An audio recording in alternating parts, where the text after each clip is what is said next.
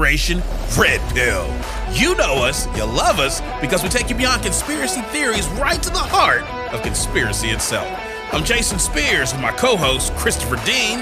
Back to school, baby.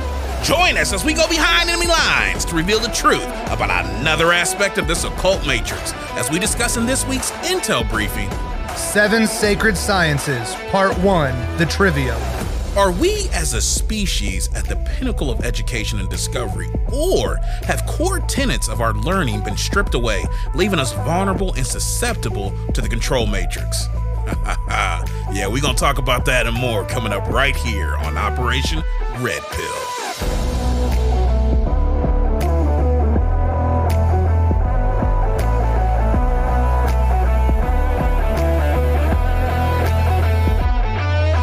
Welcome back to another episode of Operation Red Pill, where we take you beyond conspiracy theories right into the heart of conspiracy itself. But got to talk about first things first, and that means introducing Christopher Dean. How you doing, bro? Hey, man, I'm doing pretty good. Nice. I hear we got something interesting to get into today. We do. There's lots to get into, so let's talk. All right. First, what do you know about biological virus communication? You know, not many people know that in my summer break, I did a little bit of independent research recently. Actually, it wasn't summer break. I think it was about a year ago. Did you watch a documentary? No, actually, I had the unfortunate experience of being in a documentary about viral exposure. I didn't know where you were going with this. I contracted COVID last year. You did. And I got a one-on-one with this whole biological virus communication protocols. And I'm telling you right now, I am not a fan. Could you hear him whispering while you were in the hospital? Yeah, it was a little hard over the wheezing and the beeping. Okay, but I knew they were in there and they were conspiring not for my greater good. Yeah, no, they don't conspire for the greater good. I'll tell you one thing though, I find viruses actually very interesting. Okay. Just the whole world. It's a subatomic. I don't know if it's subatomic, but it's in the smaller realm of the microcosm, if you will. And the way that they seem to operate is just fascinating. Yeah. They hijack cells, they have coding, they replicate, they seem to communicate. Like, I find it absolutely fascinating how this whole thing works. Yeah.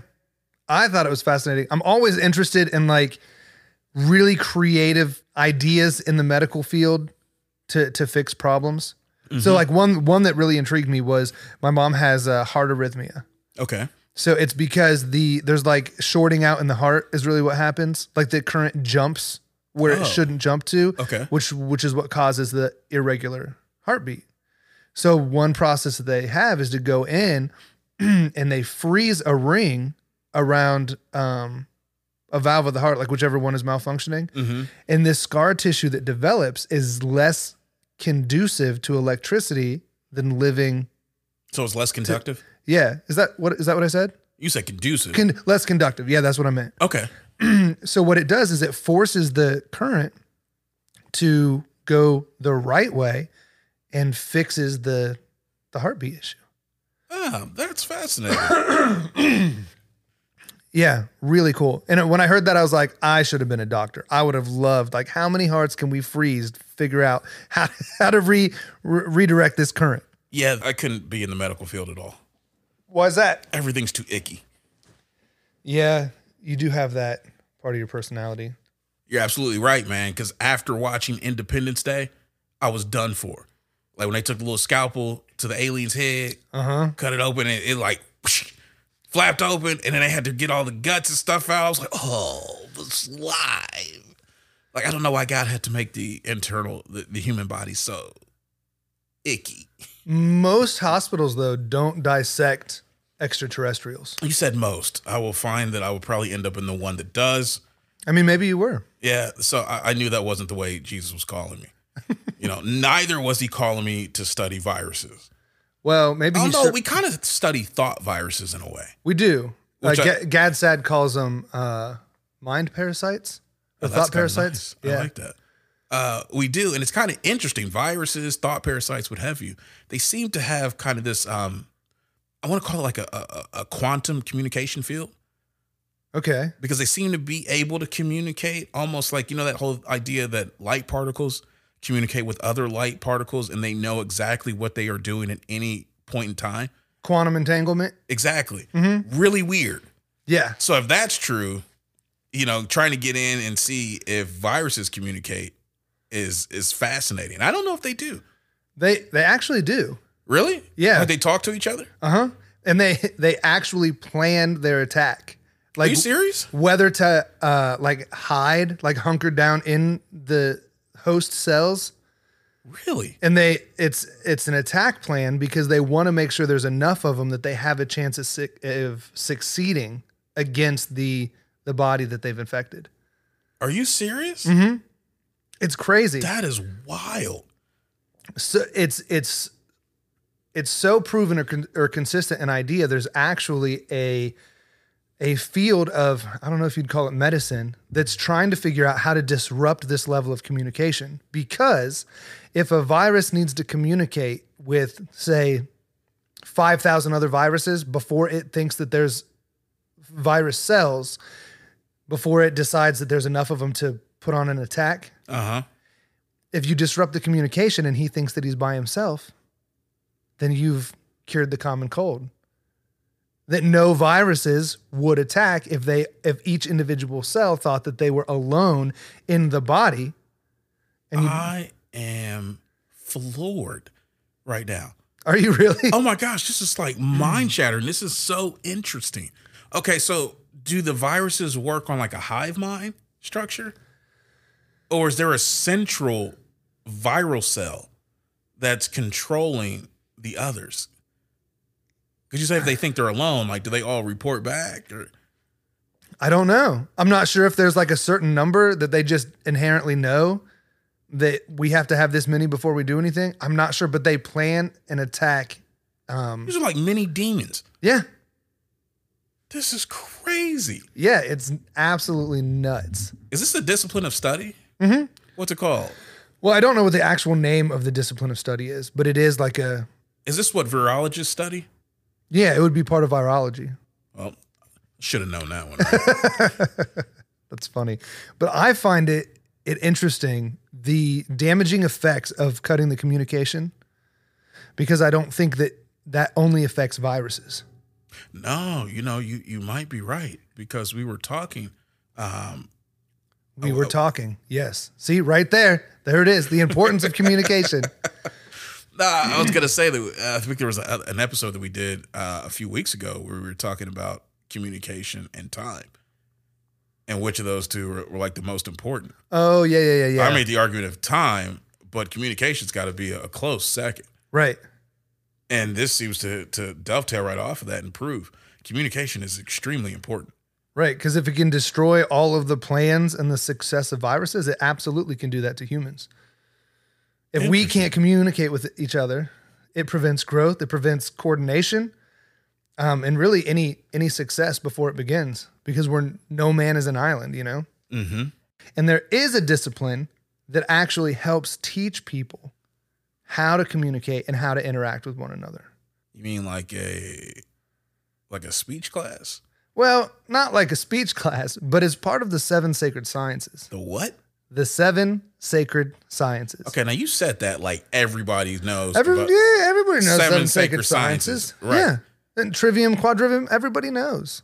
Actually, I didn't know that this was an organized like school of teaching until I heard about it on Dangerous World podcast. Same. And when I heard it, I was like, oh, I have got to know more. Yeah, I believe this came up on the tail end of the Alice Bailey episode. Yeah. And one of the guys on the panel just mentioned it. And I said, what? Mm-hmm. I remember shooting you a text, like, listen to the whole episode, but by golly, do not skip this part. Right. I was like, this sounds like the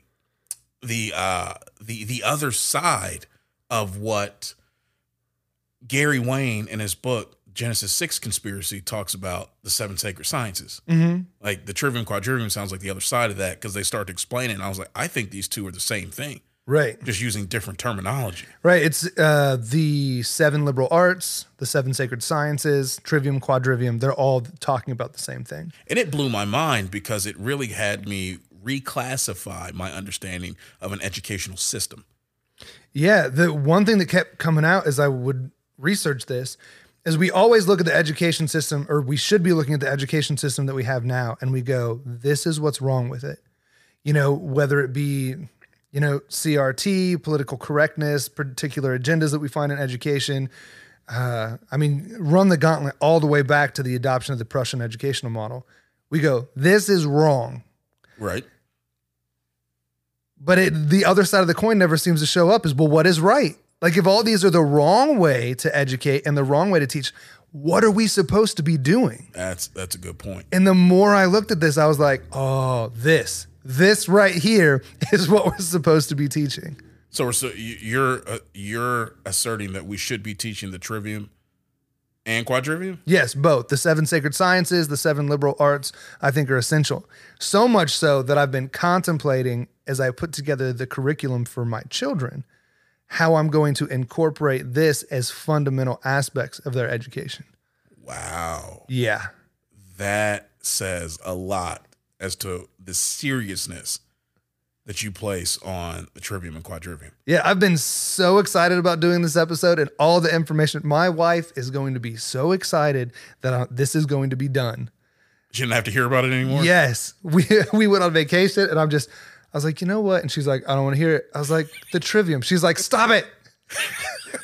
We were brushing our teeth one morning, and I just leaned over. I'm like, Trivium. She's like, stop. I don't want to hear about it anymore. You know, I think people underestimate the impactive value of a supportive spouse that really wants to get into the nuances of what you're doing. Oh, she's supportive, and she had heard about it several times. Oh, you can't hear about it. But I was just sweetheart. like, that's what I'm thinking. I'm like, really? Like, clearly you're not as excited as I am. You must not get it. Let me tell you again. Matter of fact, I blame myself. Let me start over. In the beginning, there was the Trivium. Right. Yeah. And it was preceded by the Quadrivium. And it came to produce the education that we now know once it was corrupted. Yeah. I don't see how you couldn't want to know more. I know. Oh. She should be waking me up in the middle of the night. Hey, tell me more about the Trivium, Quadrivium. Is there a quintrivium? Is there 5 arts that I need to know about? Oh, there's some arts you need to know about. Let's talk about this, man, because this is fascinating. Yeah, this is dope. So I found this article written about Dr. Jeffrey Lehman. He's a professor at Hillsdale Education Department. He's got some wonderful insights on the Trivium and Quadrivium. Okay. What does he say? He said that they lead us to speak with clarity, specifically the Trivium, speak with clarity and see the relation between things. And we are constantly talking about how all of our thought is segmented and compartmentalized. Right. And I was like, I thought that was just a byproduct of kind of how we teach things today. well, I mean, it is, but there's actually a way to teach things to show the interconnectivity of it. And that's a phenomenal transition in perspective. Right.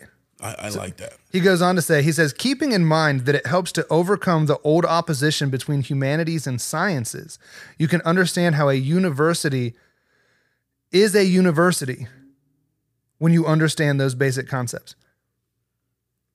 That alone.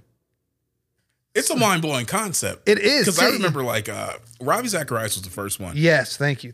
Ravi hit me to the real meaning of university. Mm-hmm. And it's funny because like when this guy, Jeffrey Lehman, says humanities and sciences, you don't think of them as a part of a unified whole. Right? Like right. The first time I remember coming into contact with that term humanities was when I had to make college class selections in high school. Right. And it was just like a subsection of classes that I had to pick. None of them really seemed interesting anyways. Why'd I got to take these quote unquote humanities? Mm-hmm. You could have called it alien studies for all I care. I didn't care about the term, but the label was important, right? Just like with sciences. Uh-huh. Then you get to this idea of a university. Ravi really expanded this. And his point was the point of a university was to bring unification out of diversity, so that a student would come to understand a unified perspective of reality through various disciplines. These disciplines were not intended to be segmented. Right. They were part of an organized whole so that you got unity out of diversity. Mm-hmm. Hence university. Right. I was like, Yeah. So I had to go pick my mind up from across the room. right. And this guy, and Ravi was the only one that I had heard that from before I found this Lehman dude. Okay. And I was like, Does now, he have a brother? what do you mean? Lehman Brothers. I don't know. Maybe he does have a brother. But yeah, when he's talks about these are necessary grounding.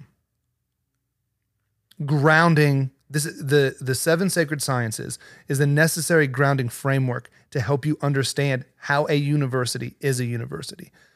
And just that concept, you don't even wonder how or what or why a university is, like you were saying. Right. So we don't ask the question that we don't have the answer to. Like, it's so many layers of being dumbed down. Yeah, because it goes back to what we were talking about with sight learning and sight definitions. You learn that university is just a place you go to for higher education. Right. Like, that's it. You don't break down the word to its constructive elements to get an embedded meaning derived from it. Right. And we should, because it's supposed to tell us how it's supposed to work. But speaking of breaking down words, trivium and quadrivium. The names themselves are derived from the Latin meaning ways or crossroads. Okay. So for anyone intellectually inclined, like you hear trivium, quadrivium, and you go, oh, that's great, I want to know about it. For people that aren't, they're like, that sounds crazy. I don't want anything to do with it, you know? But it's really simple. It just means, so trivium would be try, ways, or crossroads. So it's where these things intersect. Like TRY? Yeah, TRI. TRI. For three. Right. Got you. Sorry. The English language is tricky that way. It's great. I love it. So basically it means three ways. Three ways, and then... Wait a minute. Wait a minute. First of all, you're not going to speed past that like you didn't just say what you just said. Not a three-way. Okay, thank you.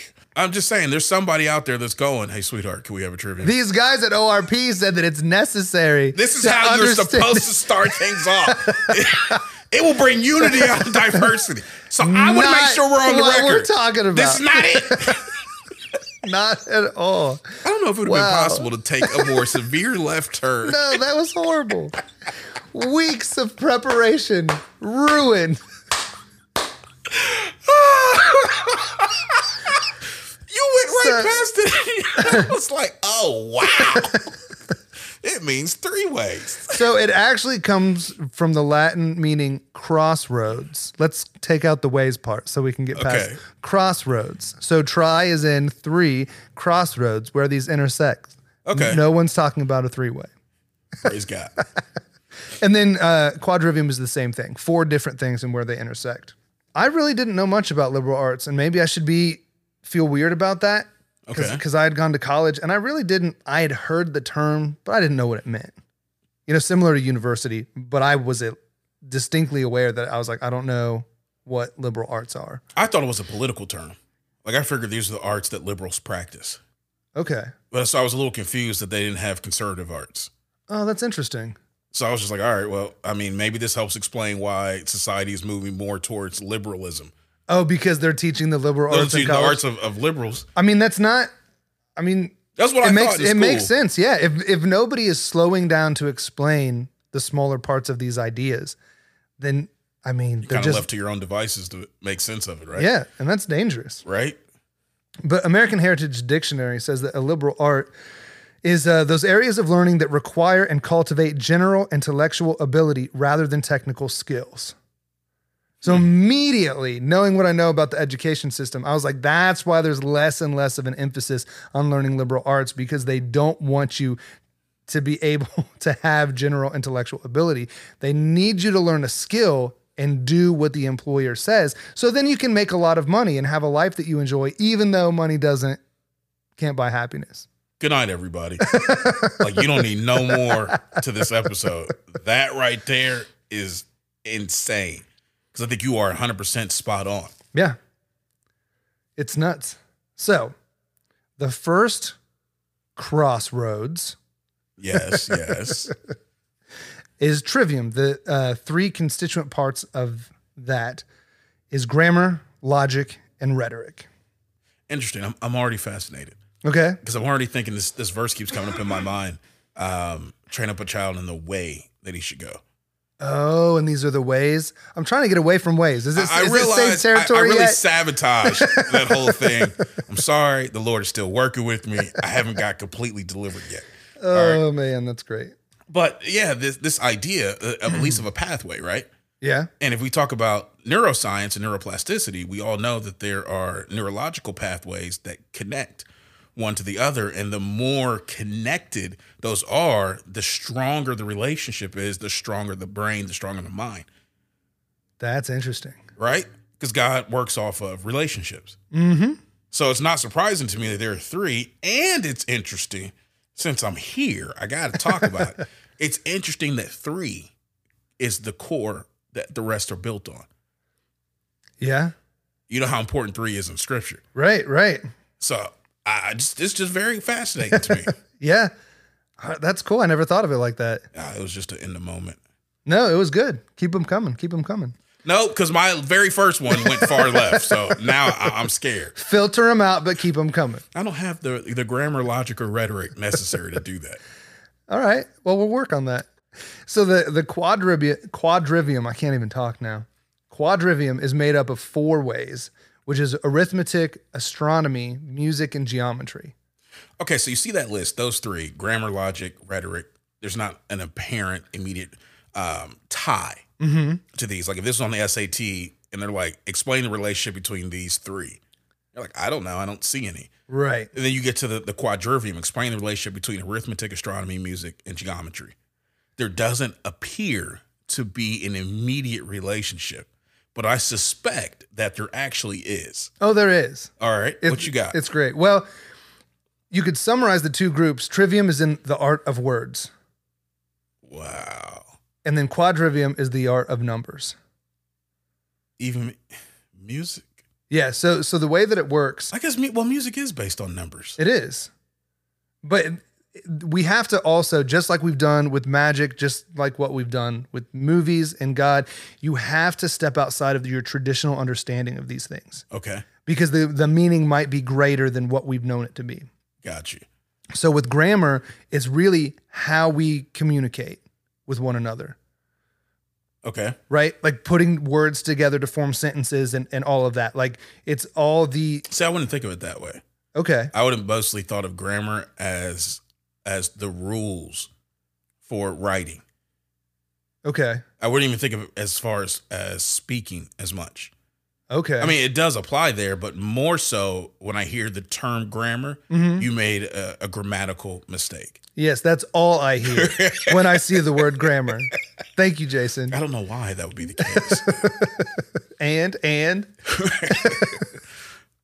So that's a limitation of my scope of the concept of grammar. right, it's the full, like you could almost put language in there, Okay. like how the language works, how humans communicate with one another. Spicken. Wow. See? Spoken. What a wonderful example. Spoken and written. Yes. Okay. So that's the first step, and then logic is how we think. We have to put these ideas together. I Right? would almost think logic would precede grammar, but okay. But you have to be able to, I mean, how do you even communicate logically without communication? Well, You I know- thought that there's logic in how you structure your grammar. Yeah, but you can be,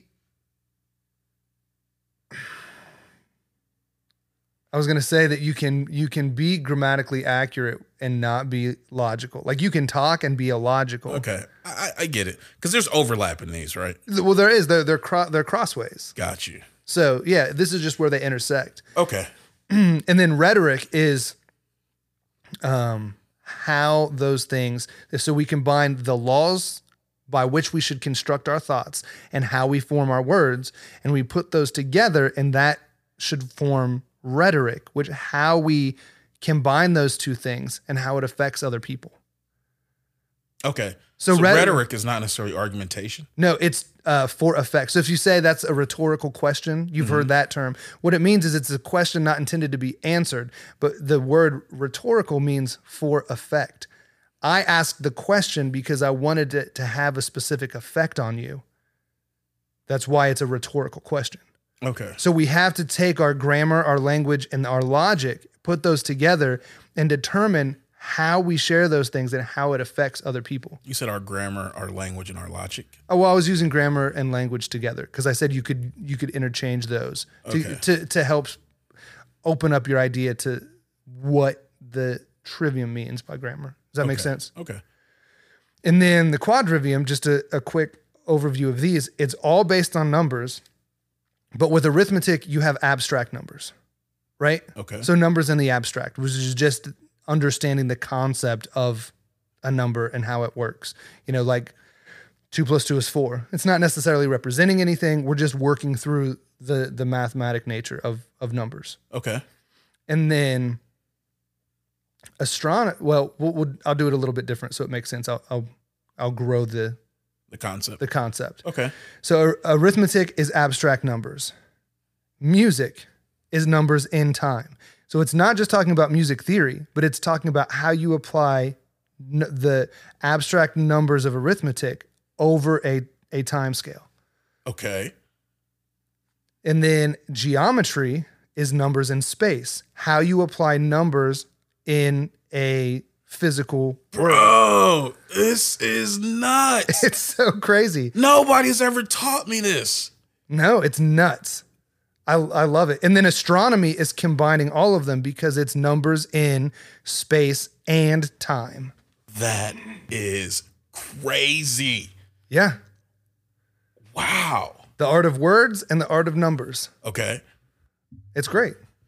So they're considered the 7 sacred sciences because it was understood that they're the foundational modes of thinking given to Adam from God, right? Okay. You know, we talk about the book of Enoch and how the fallen angels taught all of these false things like metallurgy and alchemy and cosmetics and all of that. Right. Things they shouldn't have been teaching.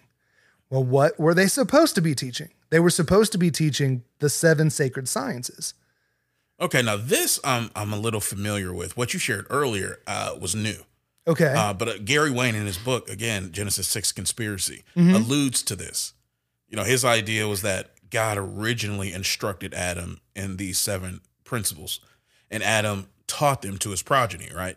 And then there was a schism or a split where you had Cain establishing a new bloodline of people. Okay. And with that came the corruption of the knowledge he had been taught by his father.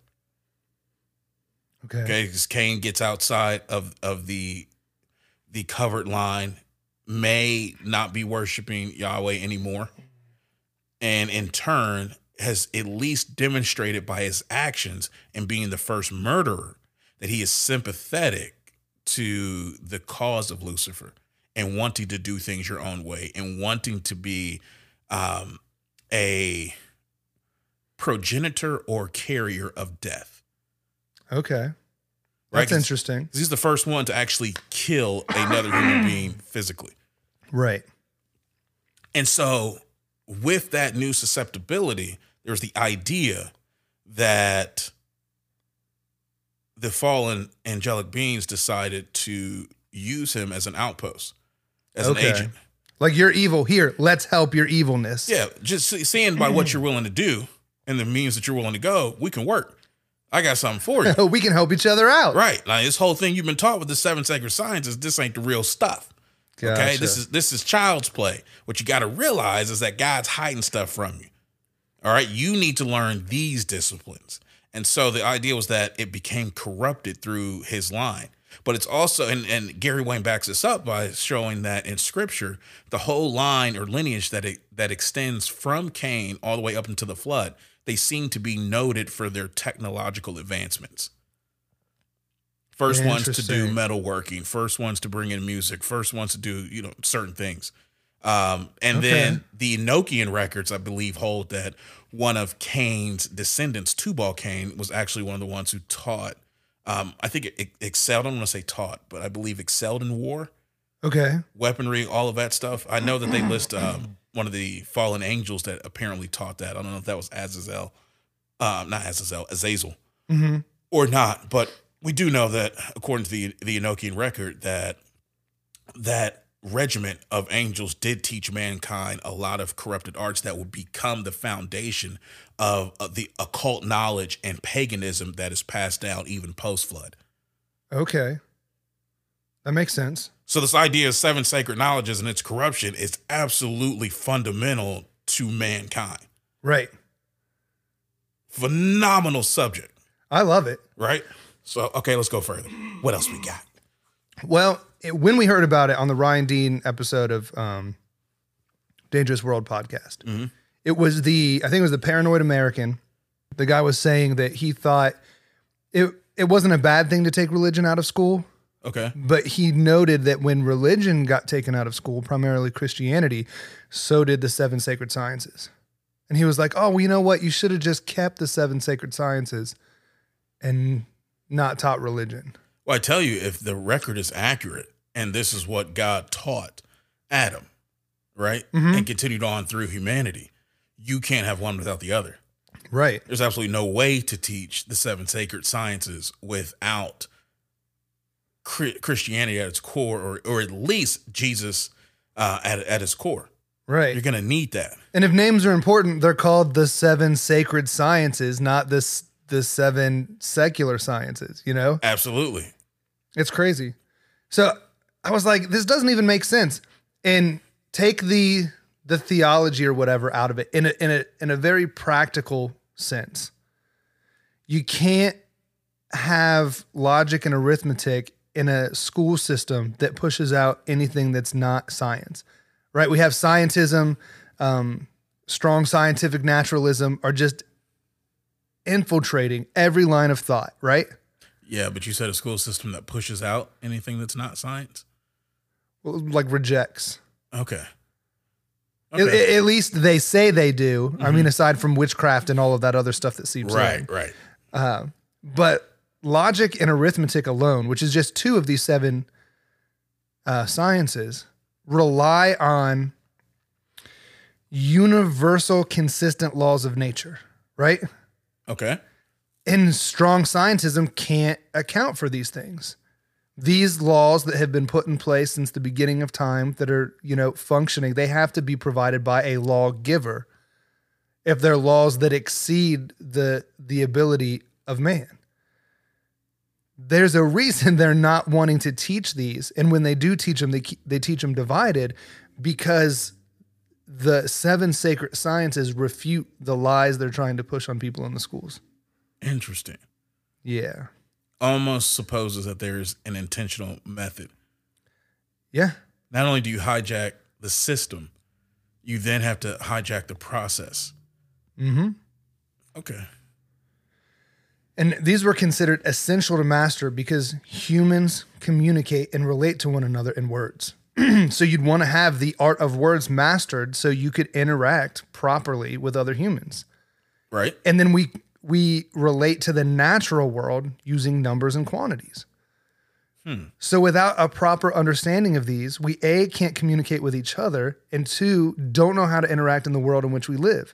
It handicaps our navigation in life. Interesting. Yeah. I mean, because you take the adverse of that and we can't speak with clarity. We can't see the relations between things. We don't even know why a university is a university if we decide to go, and we're unable to come together under a unified idea of reality.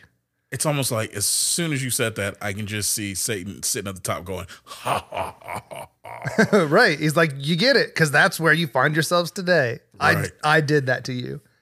Yeah. I mean, because you can, like you were saying, you can take humanities or you can take liberal arts classes in colleges, but they are in no way taught that they're all parts to a greater whole. They're just these boring classes that you have to take, right? Exactly. And it's crazy because as a whole, all the 7 sacred sciences together formed what traditionally they thought were actually lower faculty modes of thinking.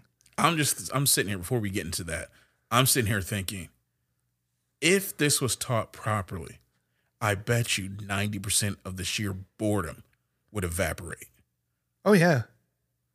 The whole, I hate learning about this. This is boring. Would probably go right out the window. But because it's intentionally taught improperly, it it produces boredom, which acts as a further impediment to accepting these ideas. Right.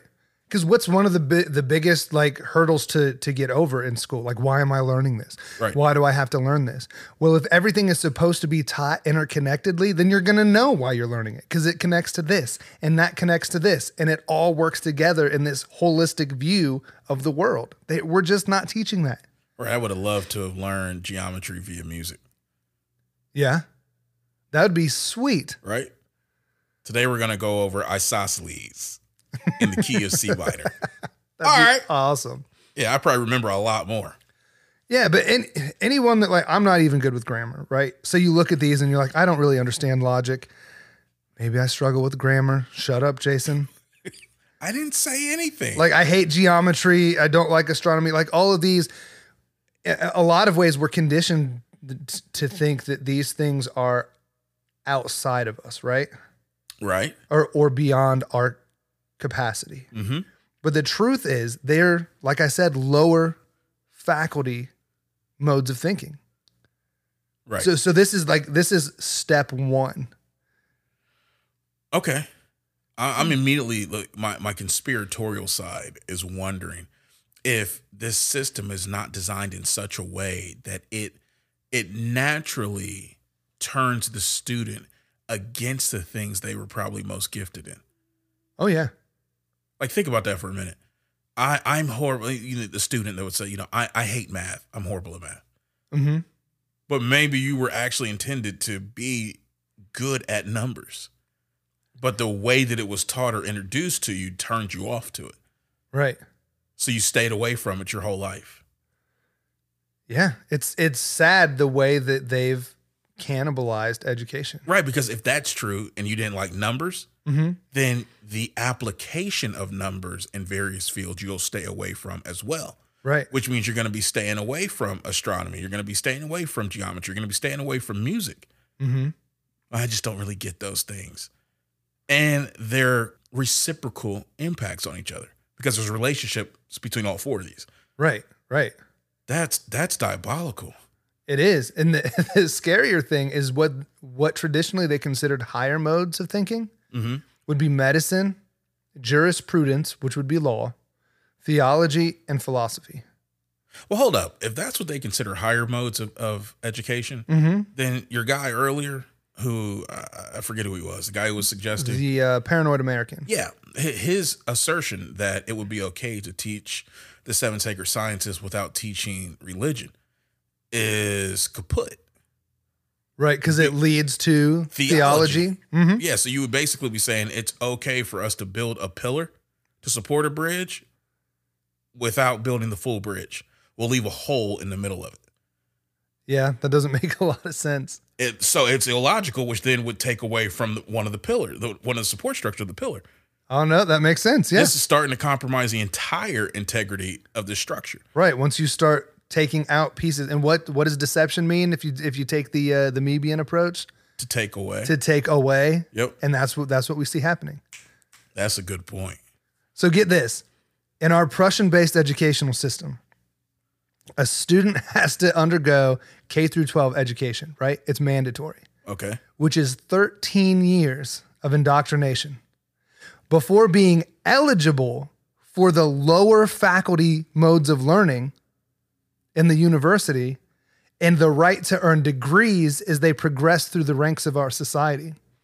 That sounds like an occult orchestrated system. Oh, yeah. And I would probably feel like maybe I was reaching a little bit, except Okay. for the fact Gary Wayne does a phenomenal, 2-hour breakdown on the hierarchy of the angelic order, right? Okay. And somewhere, he deals with what he calls the satanic crime syndicate, which I love. I was like, that's a great term. Mm-hmm. Love it. That's fantastic. And what he unveils is the idea that how things are, Satan structures his organization as a parallel replica of God's, but inverted a bit. And then it mirrors itself in the human, what do I want to call that? The human outpost or the human realm, right? Okay. Wish I had a better term. But he talked about how you could probably see this better if you start on the human level and think about it reflected on the higher order. Okay. So he said you have things like take a human crime syndicate. Who's at the top? The Don or which is the Godfather? Exactly. Okay. Right, but now here's Satan who wants to be God and Father, right? He wants to be over the head. Interesting. So it's no wonder that head is considered that. Same thing with like a triad. Right. Triad has the same embedded meaning in it. Well, if you take us all the way through and you start dealing with people who control the education system, it happened to be in earlier times that it was actually the occultists. And remember what Manly P. Hall said, we had to go underground. The occultists had, not we, but the occultists had to go underground because of what the church was doing. Okay.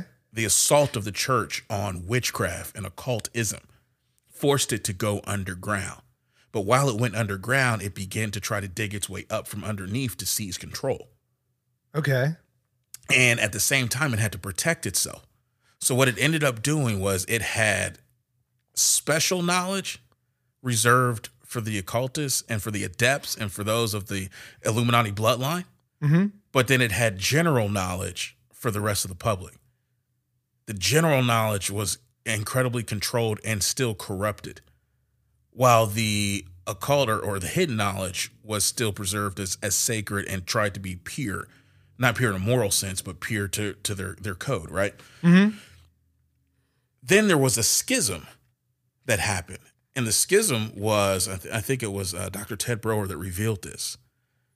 It was a divide between quantum knowledge and I want to say Euclidean knowledge that dealt more with the physics. Right. So Euclidean knowledge became the basis of education for the public, and quantum knowledge became the education for the occultists and the adepts. Man, that's crazy. Right? Isn't this insane? Mm-hmm. But because they had seized control of the educational system, they began to restructure it after their own orders. So you got degrees for advancement, just like you do through the Masonic ranks. Okay. Right? That showed your area, that showed your, in all reality, really shows your conversion to the system, right, to the control matrix. Mm-hmm. But it mirrored the occult structure that they have in their secret societies. Is why you become men of letters. Is why it reflects the Greek secret societies. This is why you have to get degrees bestowed upon you for each successive level of advancement. That's messed up. Blew my mind. I was like, are you kidding me? So now this point you just made here, K through 12, right? Mm-hmm. That's how it's constantly written. Yeah. You don't think 13. Right. 13's an occult number. Yep. There's no, why isn't it 14 years? Mm-hmm. Or maybe just solid 12. Yeah. Nobody's going to write 13, so they give you this K. K through 12. Right. Yep. But then throw on top of that what the K stands for. Yeah. The K stands for kindergarten. And kindergarten is the operational name of the military psychological brainwashing protocol that was created and absorbed from Prussia. Yep. And this trained civilians to be so dependent and devoid of cognitive reasoning that they would be willing to walk full speed into musket fire and sacrificing their lives for the state. Yeah. It produced automatons that couldn't think. Yeah. Yo, this is nuts. Yeah, it just keeps getting worse. Oh my gosh. Okay, keep going. I'm sorry. I ain't gonna say nothing else. No, it's all right. So now I want to get into the 3 steps of the Trivium, right? Okay. So we'll start with grammar. And it's interesting that you mentioned, all those, the different points of the Prussian education system, because I believe we talked about that in our demonically influenced education episodes, which would have been 1 and 2, right? Those are our first 2 like real episodes. Yeah. Yeah. Yeah, they are. So I think we talked about that in episode 2. Yeah. Okay. Because we also talked about grammar and how we're taught how to read in episode 2. So we're going to get into that a little bit. Okay. So the definition of grammar is the study of how words and their component parts combine to form sentences. I'm not an expert, but component parts of words sound like letters to me.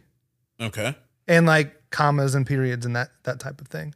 So like I was saying, to expand your view of it, it's not just, did you use the wrong word? I was going to also say prefixes and suffixes. Okay. Right. Like how it works and how we communicate. Mm-hmm. I think that the sacred science of this is grammar, right? But I think it degraded, like you were saying, Gary Wayne talked about how all of the sacred science is degraded into something. Mm-hmm. I think it degraded into sight reading. And then even more so, like just using emojis to convey information instead of using words at all. Okay. But the sight reading piece had me go back. I had to go back to the episode that we did, Demonically Influenced Education Part 2, because we break it down. Do you remember what sight reading does? Man, we got so much information that flies through in the last 30 episodes. If I recall correctly, I believe sight reading leads to ADHD because I believe it hijacks the hemispheric appropriation for proper processing of information and ends up inverting it so that what would be the right hemisphere, if I'm correct, right? Correct. I mean, if I'm correct, isn't it the left hemisphere is forced to do what the right hemisphere is designed to do? I thought it was the other way around, but I could be wrong. Okay. Yeah. Like so the right side of left, the brain is used to process shapes and aesthetics, right? Right. The left side of the brain is designed to assimilate language. So you have Broca's area, which is the primary center for the expression of language. Okay. And Winrich's area, which is the processing and comprehension of language. So you have like an in and out in two specific sections of the brain. Both of these are in the left hemisphere for language. So sight reading forces the right side of the brain to take over the functionality that the left side is inherently designed to do. Right. So the right side is not inherently designed to do this. Right. It's kind of like using a screwdriver as a hammer. Yeah, exactly. That's not going to be problematic. No. And first off, every time I go over this information, I have to go, look, there's parts of your brain specifically designed to do jobs. Right? Right. It's not just the result of evolutionary. I see where you're going with that. Yeah. So you have Broca's. Especially through mutative properties and qualities that would have had to go over eons. Right. That would be insanity and that organism would probably die. Right. And if that was the case, then any way that you could get your brain to work would be fine. You know what I mean? Mm-hmm. Like there wouldn't be an oughtness. There wouldn't be a way that it was designed to work that going against that would cause a problem. Exactly. But we see that the brain is specifically designed to function a certain way. Even with neuroplasticity. Yeah. It still has an underlining blueprint to its functionality. Right. So when sight reading just teaches, or sometimes it's called whole word learning. Okay. So you're not looking at the letters. You're just looking, this is what it looks like. This is what the word looks like. So then like in this, like feather and father look like the same word. So they'd excuse like that mistake. Got you. You know, but like you were saying, that identifying shapes and stuff is a right brain issue. This is have to call neurological dissonance. Yeah, hemispheric dissonance. Okay. And just like if you eat something that doesn't agree with you, like I don't know how all of these things work, but if you eat something that's not good for you, a lot of times your body's natural response would be to throw it back up, right? Correct. So if you're ingesting information in a way that is not good for you, causing hemispheric dissonance, and your brain recognizes this, it's got to eject the information. It has to eject the information, which is what leads to ADD and ADHD, because your brain is continually rejecting information because the way you're being taught is destroying it. Not to mention failed learning. What do you mean? Well, I can't remember this. Or this doesn't make sense. This I don't get it. Which on top of that is going to probably be I'm stupid. Mm-hmm. Yeah. All of this is induced just from a faulty methodology of instruction. Right. And for hundreds of years, they've been pushing sight reading, and they've been rejected out of schools over and over because it's a known fact that this destroys the functioning of the human brain. And this, if I recall, it's been a while since we've gone over this material, but if I recall, this was pushed by John Dee. Wasn't that his name? John Dewey. John Dewey, yes. Yeah, John Dewey. And who the was progressive education. Exactly, Yep. which was funded by Rockefeller. Rockefeller established the General Education Board, and then through that helped to fund John Dewey's school that he was teaching at. I forget the name of the school, but Rockefeller actually, to his credit, put his sons, he put his money where his mouth was, and he put his sons under Dewey's tutelage to go through this school, and every one of his kids developed dyslexia, and they're relatively illiterate. Which, when you're reversing the hemispheres of the brain for processing language, it has that effect. That's why you see things backwards if you're dyslexic. So then they had to get people to help him. I think Nathan Rockefeller, which is probably one of the younger ones, one of his people, if I'm remembering correctly, who helped him was Kissinger. Oh. I think Kissinger was like one of his aides. Interesting. Right? But all of this is being pushed from elitists, because when you go to the Rockefeller, it's easy to put them under the label of a financial elitist, right? Mm-hmm. And that would be okay, but it doesn't really give you a wider scope of what they were really interested in. It wasn't just being a financial elitist; they were part of wanting to push a completely occult order on society. Mm-hmm. So that would mean you were also an occultist. So Yeah. you're getting occult-inspired methodologies of instruction. Mm-hmm. It's crazy. I don't have a sound effect for that, man. Absolutely wild. Yeah. And then we wonder why there are problems.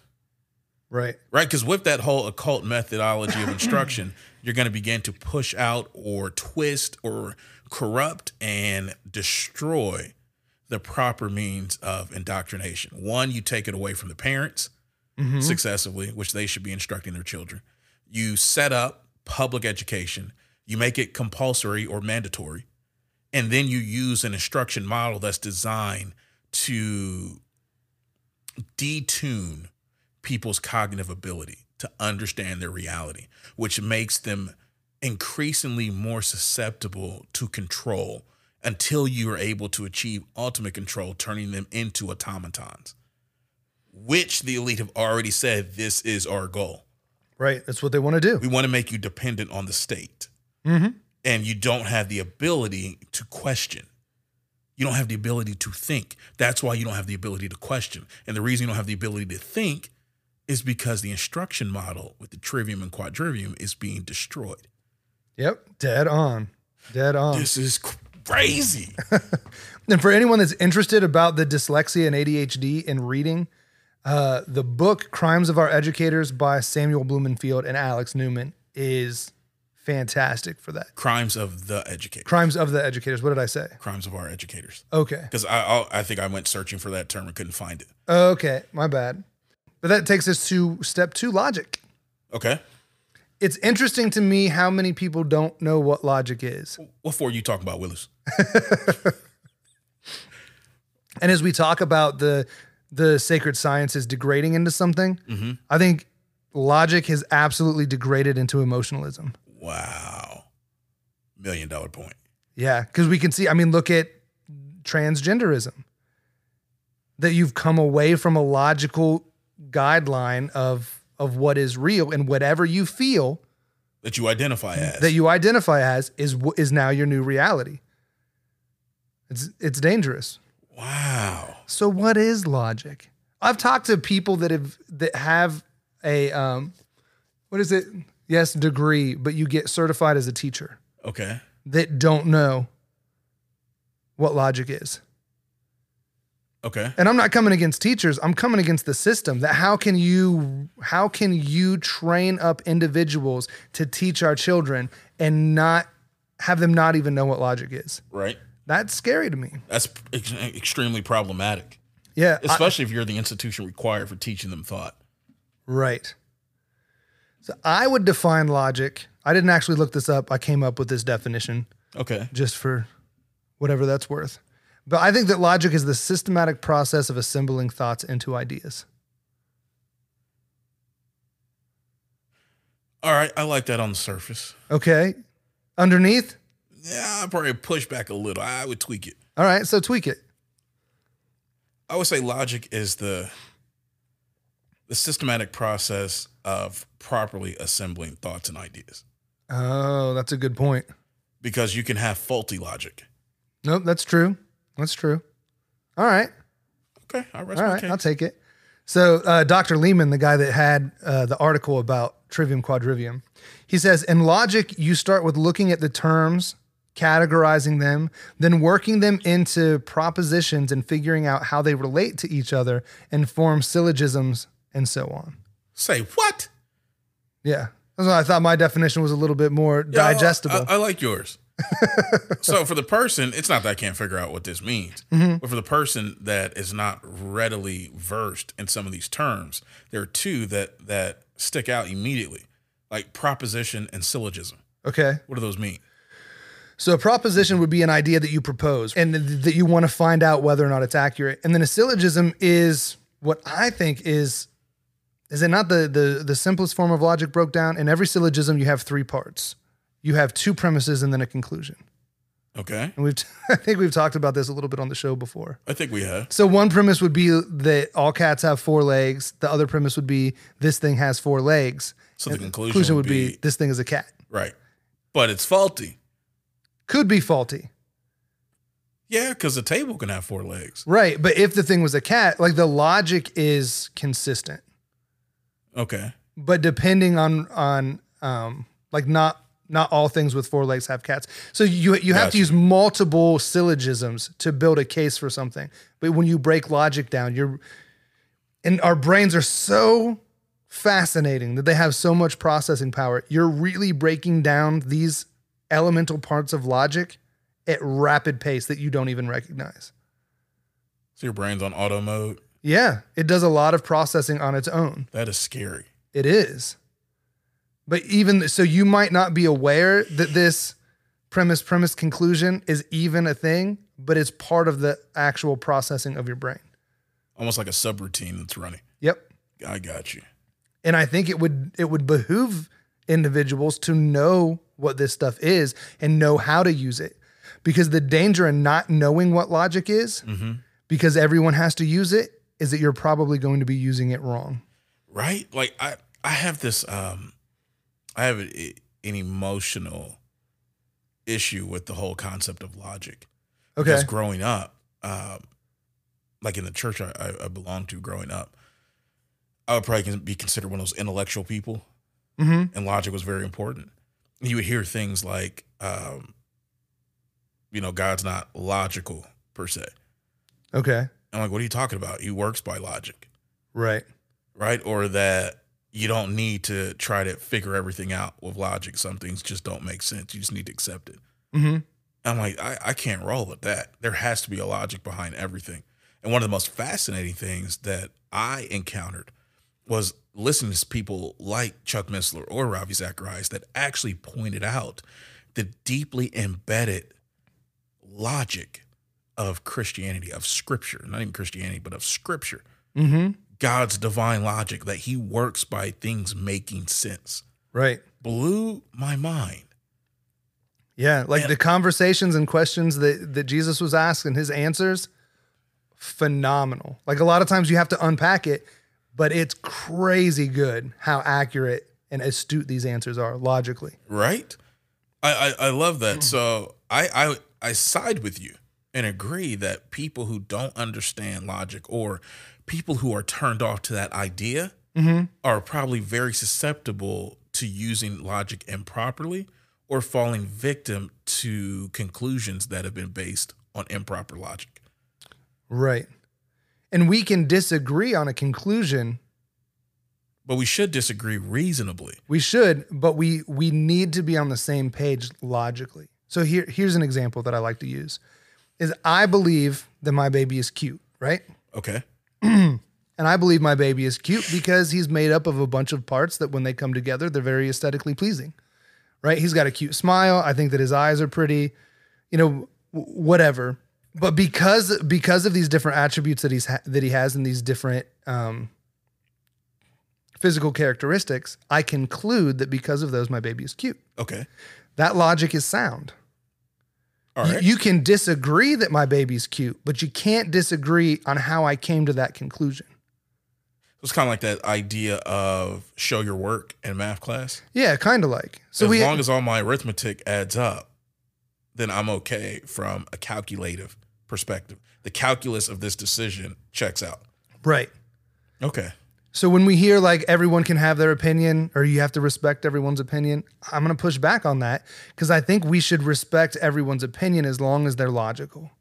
As soon as it violates a law of logic, we should be able to go, yeah, but that just doesn't walk. I absolutely agree 110%. And it gets me in trouble 110% of the time because I push back on a lot. Only because I see ways in which things violate logic. And I think people should be humble enough and accepted enough to get checked that way because we all need that. Right. There's no point in holding to an opinion that is illogical. Right. It does you no good. At all. It just makes you susceptible to more foolishness, if you will. Right. So I think that is an absolutely critical necessity for mature cognitive development and social relations. I think more relationships would be intact and not suffer the harm and degradation that they do if logic ran the conversations as opposed to emotion. Right. Because even like there's been so much pushback given the pandemic and everything that you don't know, how dare you, come against trained professionals and experts and all of this. You don't have a degree. We don't have to. That's one of the benefits of understanding logic. Is if something is illogical, it doesn't matter what degree you have attached to your name, you're wrong. Exactly. Because it's a fundamental universal law of logic. Getting back, though, to what we were talking about a moment ago with the Princeton educational system, part of that indoctrination was to teach students that experts held the answer. Right. And students were also forbidden from asking or challenging the conclusions of authority. Interesting. So it built a person who would say, that's what the book says, so it must be true. That's what my teacher said, so it must be true. Okay. That's what the guy on TV said who's an expert, because we've amplified that system. And now we got the pundits on TV that are the experts. Right. Is what the financial guy on MSNBC said. So this obviously makes sense. Like when the president, who's the king of the United States, gets up and says, hey, I am working with Congress to pass legislation to fend off inflation. The Inflation Reduction Act. Okay. And you're like, hey, all right. That's how we're going to defeat inflation. We're going to put legislation out there and get Congress to sign off on it. Not we're going to stop printing money because everybody understands inflation is not based on legislation or bills that have gone through Congress or laws that have been passed. Right. Inflation is purely based on the overprinting of money in a fiat monetary system. Yep. That's it. So if you want to stop inflation, stop printing so much money. Right. And cut back the money that's in circulation. What is that, the M1 money supply? Yeah, you reduce the amount of money in circulation. That is all you have to do. You do not need any bit of legislation. You don't have to go through Congress. You just get with the private bank that is responsible for writing IOUs and you say, hey, take this amount out of circulation. And the inflation instantly drops. Right. Okay, it's simple. It's logical. Yeah. But because you're taught to think the expert has the answer, you don't challenge, and therefore you don't think with logic to ascertain what is true, what is right. Yeah. Crazy. Yeah. And the laws of logic is not 6 encyclopedias long. It's not? No. Well, what are we talking? It would seem complicated. There's 3 laws. Shut up. Not like the 3 laws from Bicentennial Man, but 3 laws nonetheless. There's really only 3 laws for logic? Yeah. Okay. So the first law is the law of identity. The law of identity dictates that anything that is true must be identical to itself and different from other things. Okay. So that immediately throws out this idea of kind of, sort of. Yeah. And same difference. Right. It also throws out the idea of, well, because 2 things are similar, they're exactly the same. Right. It forces you to recognize distinctive differences Yeah. in order to identify that these things are separate. Yeah. So my baby has to be my baby. Even if he has a twin, Even if he has a twin. Right. he's still this particular of your babies. Right. And in that, he has to be different from other things. So things have to be properly identified. First law of logic. You were talking about transgenderism earlier. Yep. I know for some people in our audience, it's probably gonna upset them a little bit, but the ideological train that's built on is assuming that everything is equal. Right. So I can be what I want. There's no real difference or an absolute identifying standard. Right. And that whole movement is continually divergent from this first law of logic. Absolutely. Yep. Everything the whole idea with equality is my issue. Okay. Everything can't be equal. If all things are equal, then nothing is equal. Right. You don't have to get emotional about it. You don't have to have these issues. We can just say, look, this is not logical. We shouldn't be jumping on a bandwagon of an ideology that's illogical. Right. Plain and simple. I agree. So the second law, and we see this everywhere, second law of logic is the law of non-contradiction. Now, this one I've heard. This is kind of a big one. Okay. So the law of non-contradiction dictates that something cannot be true and not true at the same time, at the same way. Okay. You lost me with the last part. Same time in the same way. Okay. Does that make sense? Mm-hmm. Sorry, maybe I misspoke. Okay. No, that does make sense. So my baby, because I'm just going back to the baby analogy, because I use logic to conclude that he's cute. My baby cannot be cute and not cute at the same time for the same reasons. I can't think that he's cute because he's got blue eyes and a cute smile and think that, wow, he's really not cute at all because of his blue eyes and his cute smile. Okay. Like it contradicts itself. I got you. Yeah. Second law of logic. Third law. This is the one I'm always forgetting. I'm like, oh yeah, I got law one. What's the third one? It's the law of excluded middle. Not Malcolm in the middle.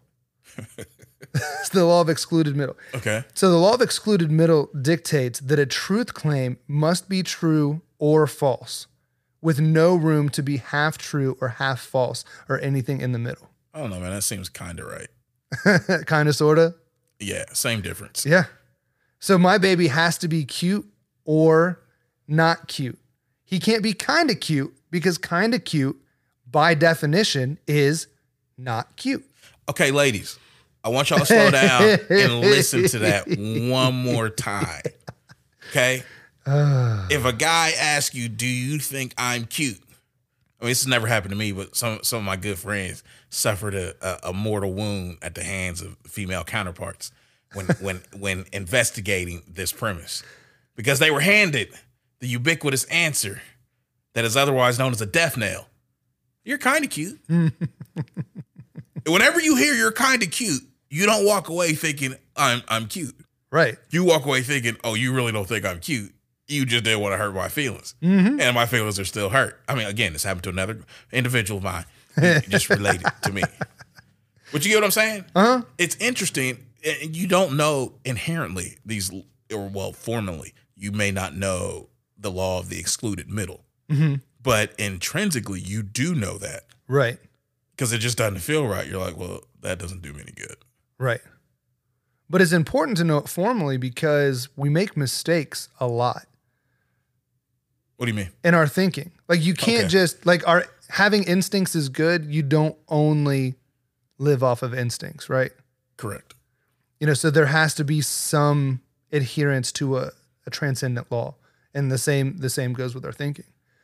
And have you heard of logical fallacies? I'm sure you have. Yes. Yes. That I have. So what's interesting to me, and the reason that this is important to look at, one, if anyone's already feeling like the water's over their head, I get it because we aren't taught and we don't often think in logical terms, but that's part of the problem because this is lower faculty modes of learning.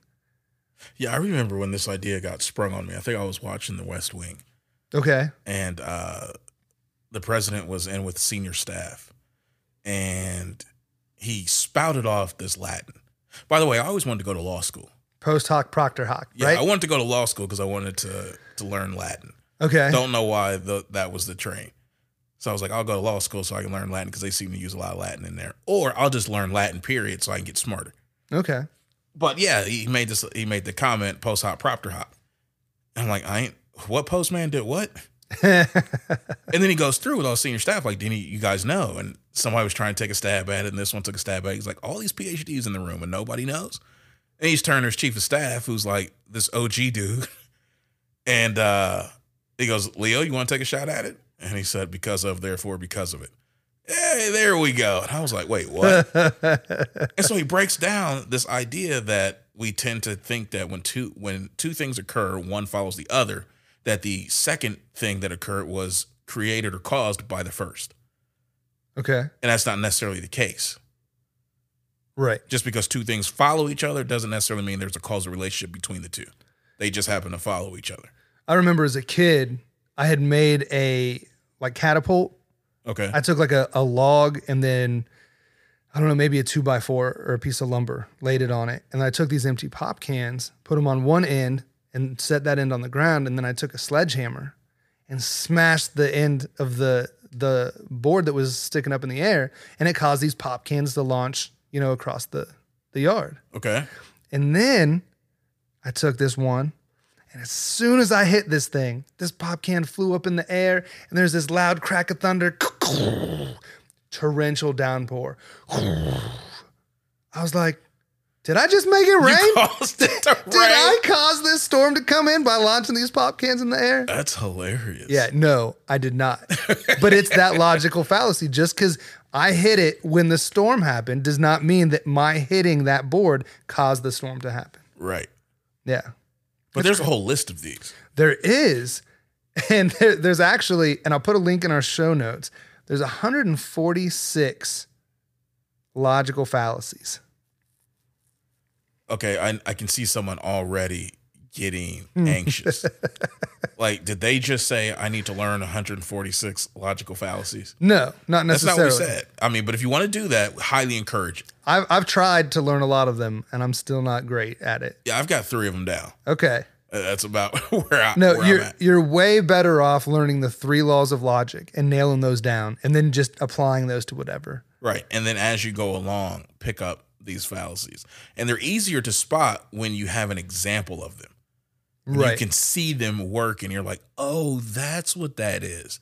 What's crazy is how often this is done in political rhetoric. Yeah, that's the thing that was most upsetting to me, is to learn what logic was. And I'll blame you because you sent me the book, Love the Your Lord? God with All Your Mind? Yeah. By J.P. And there's Moreland. a whole section, an introductory section on logic. And they talk about modus ponens and modus tollens. And I was like, what does this dude have me reading?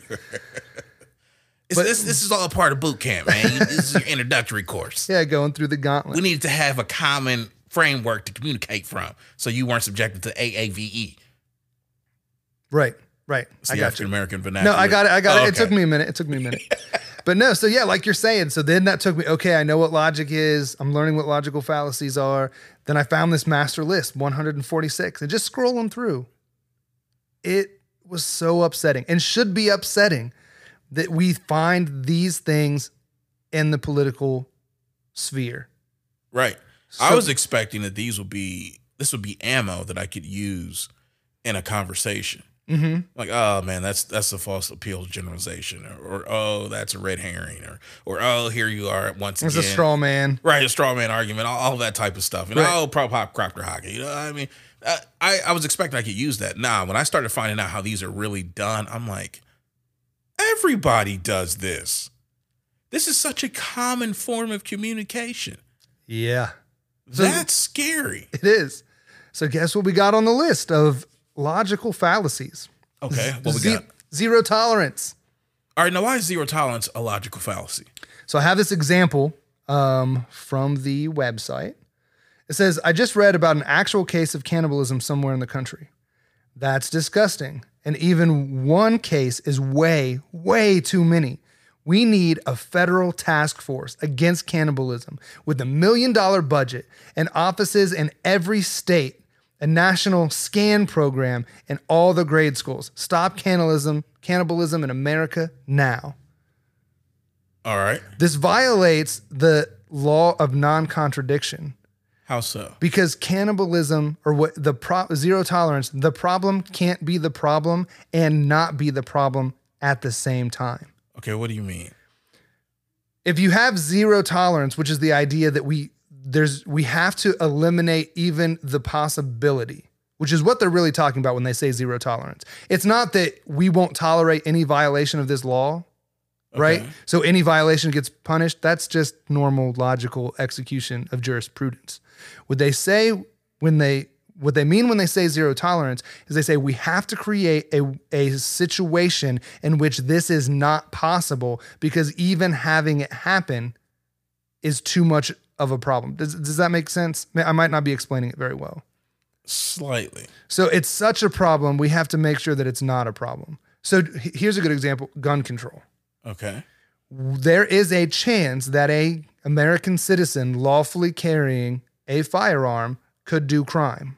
Okay. Zero tolerance would dictate that we have to make sure that we have to create an environment where he can't do that. So you take his firearm from him.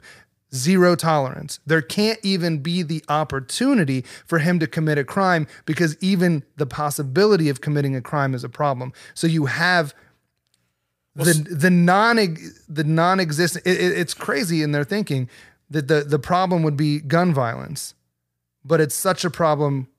We have to institute rules to make it not a problem anymore.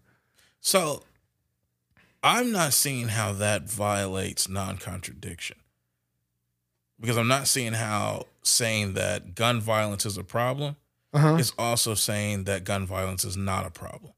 Well, if you were going to properly eradicate it, right?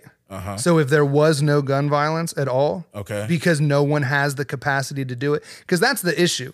It's not that we've actually handled this, is that you make it impossible to happen. So once they succeed in its impossibility, right, then what? It's still a problem, so they still have to, this is where it becomes logically incongruent. Okay. So it's similar to like a Buddhist desires to desire nothing. Like, but you first have to have you have to desire to do that. Right. So gun violence is such an issue. We have to make it impossible to happen. But now that it's impossible to happen, it's not an issue. But you can't step away from the fact that it's an issue. So it becomes the problem and not the problem at the same time. Now that makes sense. I got you. See, now that took us some time to unpack and process through. Right. We're not cooking dinner. We ain't tired. We didn't just get off work. You know, we're actually sitting here engaged trying to process that. Imagine a person is doing everyday activities and comes across just hearing that. We got to have zero tolerance for X, Y, and Z. It seems to make sense to me. Right. Because the name itself, fine. Like anytime someone breaks this law, then we don't tolerate it. Right. That's what it sounds like. But that's not what's being said. So it's a misleading label on the front end with a logical fallacy embedded in the description. Yep. Oh, that's messed up. Yeah, but it's part of our political agendas. We have zero tolerance for any list of things. Okay, do you have another one? Plausible deniability. Yeah, I like this one. I remember hearing this in Independence Day. Yeah. And they were like, about Area 51 or whatever. And he's like, Mr. President, we had to give you plausible deniability. I was like, ooh, I like that term. Yeah. So the example the website gives is arrange a fatal accident, but make sure I know nothing about it. This okay, that was easy. Right, it is, but it again violates non-contradiction. You can't know and not know about it at the same time. Now, see, the way I got introduced to plausible deniability, the person didn't know. Somebody beneath them knew. That way, the person above could say they didn't know. Okay. Hence why didn't you tell me about Area 51? Well, as long as you don't know about it, you can deny it. Okay. But this example makes the person a contributor to the problem. Right. Where they actually do have knowledge, but they want to feign a lack of knowledge on the issue. So, okay, I get that. Okay. Political correctness is on the master list of logical fallacies. It is not. It is. So in this example, we have today we strike a blow for animal rights and against cruelty to animals by changing the name of pets to animal companions. Or never ever play the victim card because it's so manipulative and sounds so negative, helpless and despairing. Instead of being victims, we are proud to be survivors. Of course, when victims disappear, then the perpetrators conveniently vanish as well. This is a violation of the law of identity because you can't change a thing by giving it a different name. If you're really not a victim of a crime, then was there a crime to then have victims of? Nice. It's interesting. It is. Now, I had to pull my mind back because I shot over to, you said that you can't, I wish I could record your actual phrasing.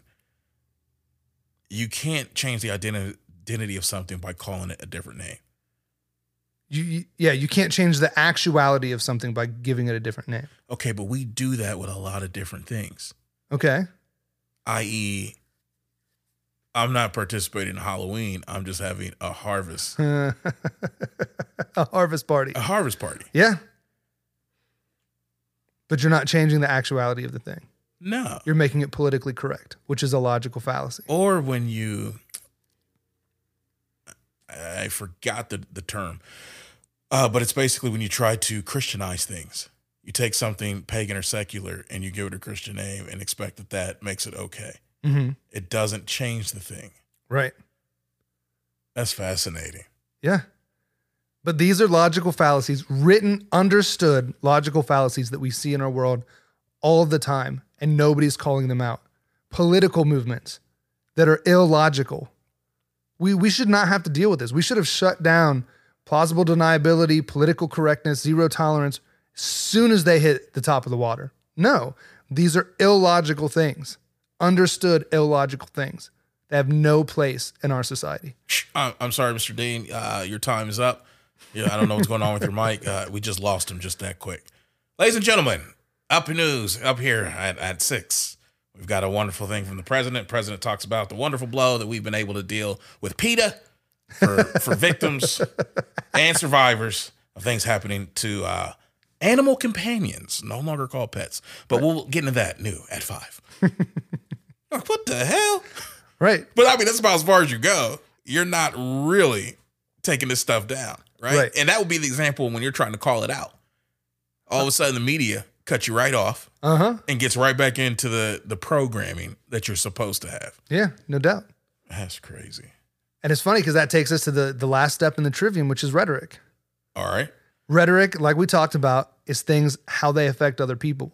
This, I think, has clearly degraded into that logical fallacy we just talked about, political correctness. Interesting. We're so overly concerned about how people are affected by things that now we're trying to change the names of things to change what they are inherently because of how they might affect somebody. I think it is a violent act that you would say that a trans man is not a man. That's exactly it. It's not a violent act. I'm just making a statement. I'm not inciting violence. I'm not encouraging. It's illogical. And not just from our perspective, by one of a set list of logical fallacies that have been understood for years. It is violating. That's crazy. But yeah, so rhetoric is the art of using language effectively and persuasively. Unlike the way I said persuasively. I thought you were going to go with pervasive. I don't know what my mouth was trying to do, but persuasively. Okay. Of or relating or concerned with rhetoric, employed for rhetorical effect, especially asked merely for effect with no answer expected, like we talked about earlier. All right. But it's all about effect. How is what I'm going to say going to affect the person that I'm talking to? Okay. So a good example would be like if I'm trying to tell my wife I love her, like if I'm screaming at the top of my lungs that I love you in a violent, aggressive tone, okay, it's probably not going to have the effect that I want my words to have, even though I'm using the right word and it's logically consistent with the idea that I'm trying to convey. the rhetorical nature in which I'm saying it is not being effective. So that's how this completes this 3 steps of how humans communicate with one another. So it's almost like you need to know what to say, how to say it, and why you're saying it. Yeah. That's pretty good. That wasn't bad for quick on the spot. No, I like that. That's pretty good. Have you heard that I'm responsible for what I say, but not for what you understand? No. I've heard that a lot. I've seen it a lot on Facebook. You know what? Nah, I take it, but yeah, social media. I've seen some memes of that. Okay, yeah. It's not right. I think to a degree, we don't have absolute control over what people are hearing when we say something, right? Mm-hmm. But saying that I'm not responsible for that, I think is a little bit dismissive. Here's what I mean. If you take a comedian, if they want to be successful, they are responsible to know their audience and know how to convey that information to have the effect of laughter in that group. Okay. That's their responsibility. Now you don't have absolute control that every time I say this line, everybody's going to laugh. But it's your responsibility to cater to the audience that you have to elicit the response that you want. True. The question is the response that you want understanding, or is it an emotional reaction of laughter? We use the comedian. Yeah. Is the comedian responsible for getting you to understand the nuances of his joke? Or is he just responsible for communicating in a way that achieves a desired aim, which is your laughter? Well, there would have to be on some level an intellectual amount of understanding to elicit an emotional response. True. And I think what they say, I'm responsible for what I say, not just uttering the words, but using the right words, like we just talked about, using the proper rhetoric in order to communicate effectively. Right. Now, part of effective communication is crafting your speech in a way that makes it palatable for who you're talking to. Okay. But I don't know if I would go as far as to say it's the responsibility of the speaker to ensure that the person understands. Right. Now, they can make an effort to. Well, that's why I say, there is a level of responsibility. Right, because it's a relationship. Right. Like, there's a responsibility of the person listening to try to assimilate and try to understand. And there's also responsibility on the one speaking. So I don't like just the dismissive, well, I'm going to say whatever I want and I'm not responsible for what you understand from it. I get you. Yeah. I mean, like you said, there is responsibility on both sides in any relationship or any level of communication, because even if it's just a level of communication, that's forming some type of relationship. Right. Most people wouldn't think of communication as a relational activity. Right. I can just talk at you or talk at the wall for all I care. And you pick up what you pick up. This is one thing that you've really been drilling into me as we've had this podcast, is there's one thing to have the information. It's another thing to convey the information in a way that can be understood and enjoyed. Right. So that's something, being content creators, that we have to think about. How do we put this together in a way that is palatable and understandable? That's partially our responsibility. Right. But at least you said partially. Partially. Now, to those listening, they bear a tremendous amount of responsibility. About 92%. To enjoy what we're saying. 95. And understand everything that comes out of our mouth. I mean, clearly. 98.6. Yeah, easily. Easily. I'm willing to step back and bend a little bit. I'll take some responsibility. Absolutely. But they hold a 99.83% of responsibility here. Survival rate of COVID is the responsibility that they have. Right? I don't know if we keep pushing this number up. I know it can't go much higher than it is. 100%. But the scary thing for me in all of this, so we've talked about the trivium, we've talked about grammar, we've talked about logic, and we've talked about rhetoric. And some of those logical fallacies, like you were saying, are even a little bit over our head that take time to digest. This is a problem because these are all lower modes of thinking. Right. The higher modes of thinking is jurisprudence, philosophy, theology. I don't know why I couldn't think of that. What's the other one? Help me out. Medicine. Law, medicine, theology, and philosophy. Right. The problem that I see here is that we have a majority of the population engaging in higher forms, higher faculty modes of thinking, and having no understanding of the lower ones. That right there is $1 million statement. It's dangerous. Extremely dangerous. And that's how our society is running. And when you couple that with the whole don't question the authority figure, you're going to run headlong into some problems. Right. Very quickly. Yeah. It would be like learning how to run before you could even walk. I don't think that's possible. Maybe not. It shouldn't be possible, which just means that the people engaging in these things without understanding the 7 sacred sciences or the 7 liberal arts or the Trivium Quadrivium cannot be successfully navigating those fields of higher faculty modes of thought if they don't understand these. It's not possible. Exactly. It's crazy. So we've got to sift through the information in order to find meaning, which I think we did pretty well just there. Like we hammered it home, right? I think so. Yeah, because if we... But it is not our responsibility. I was going to say for our audience to find meaning in what we say. That was too easy.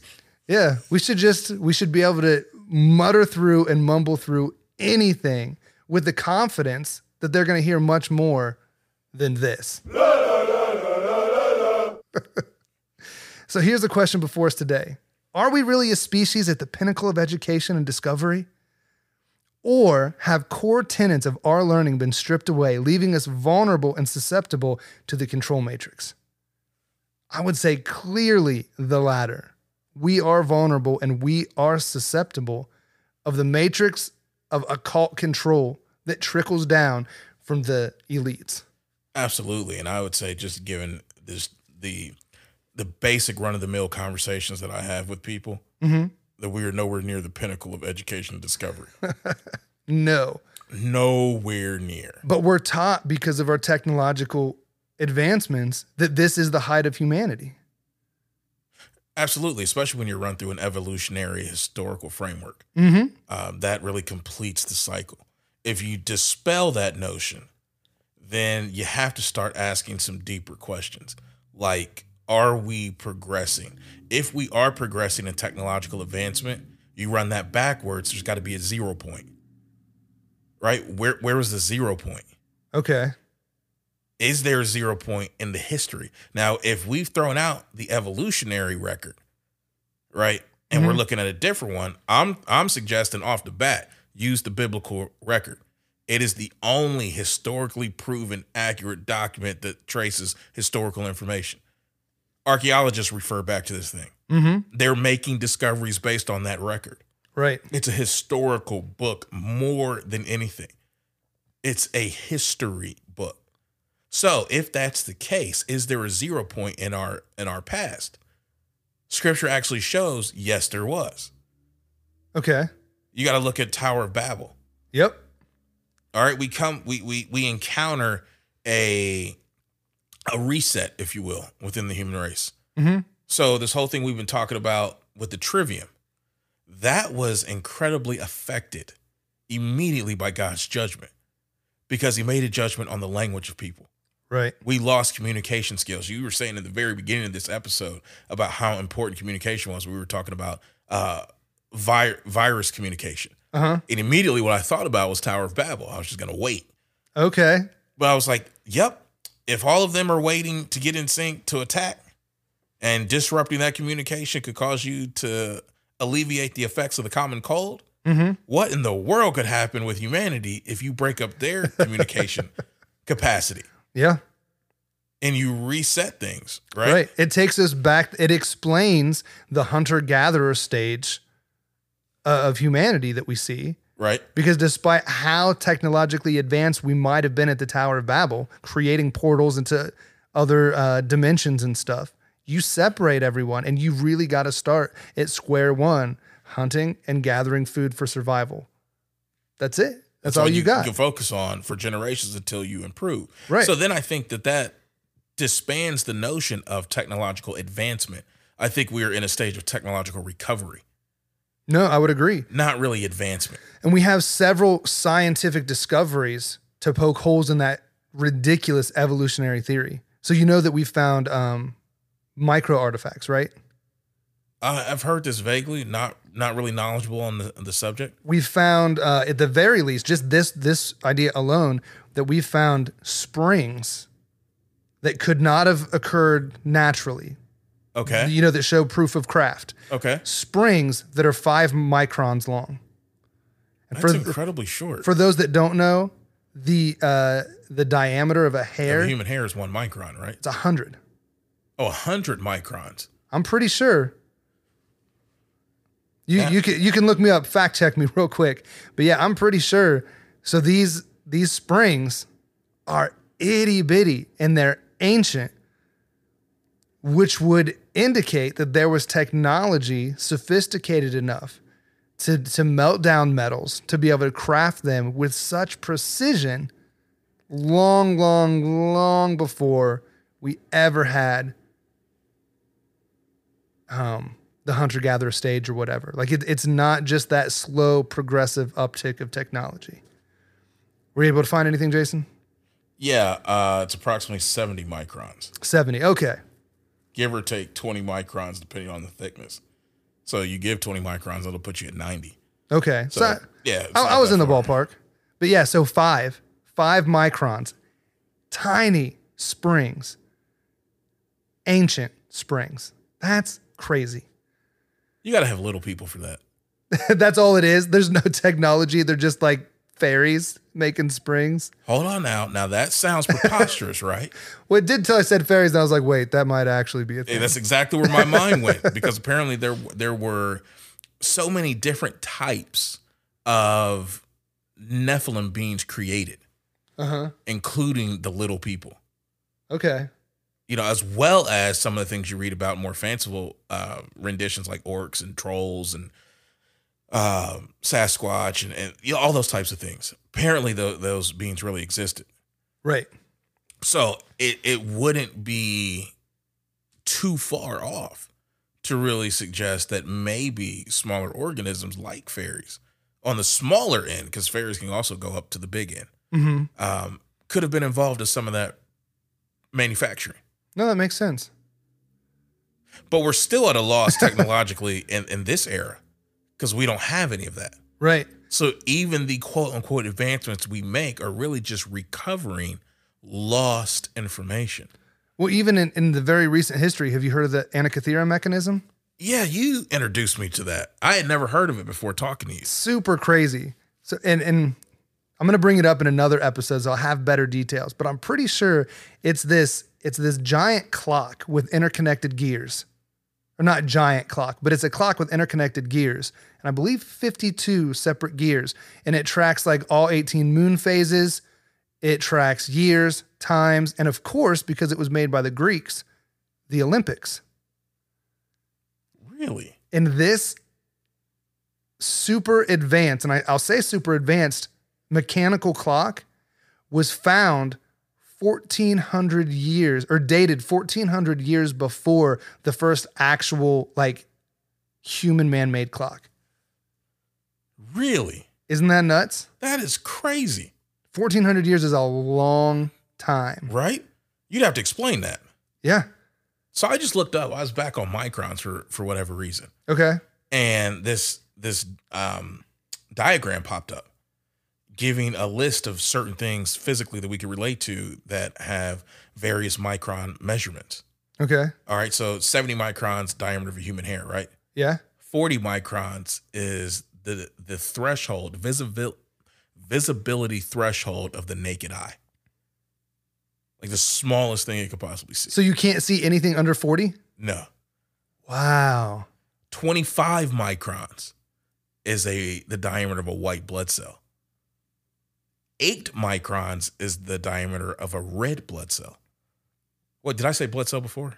Yeah, white blood cell. Oh, white. Okay, I'll make sure I said that. And then 2 microns is the Coccus bacteria. So they've found manufactured springs that are between the bacteria and a red blood cell? Yeah. Wow.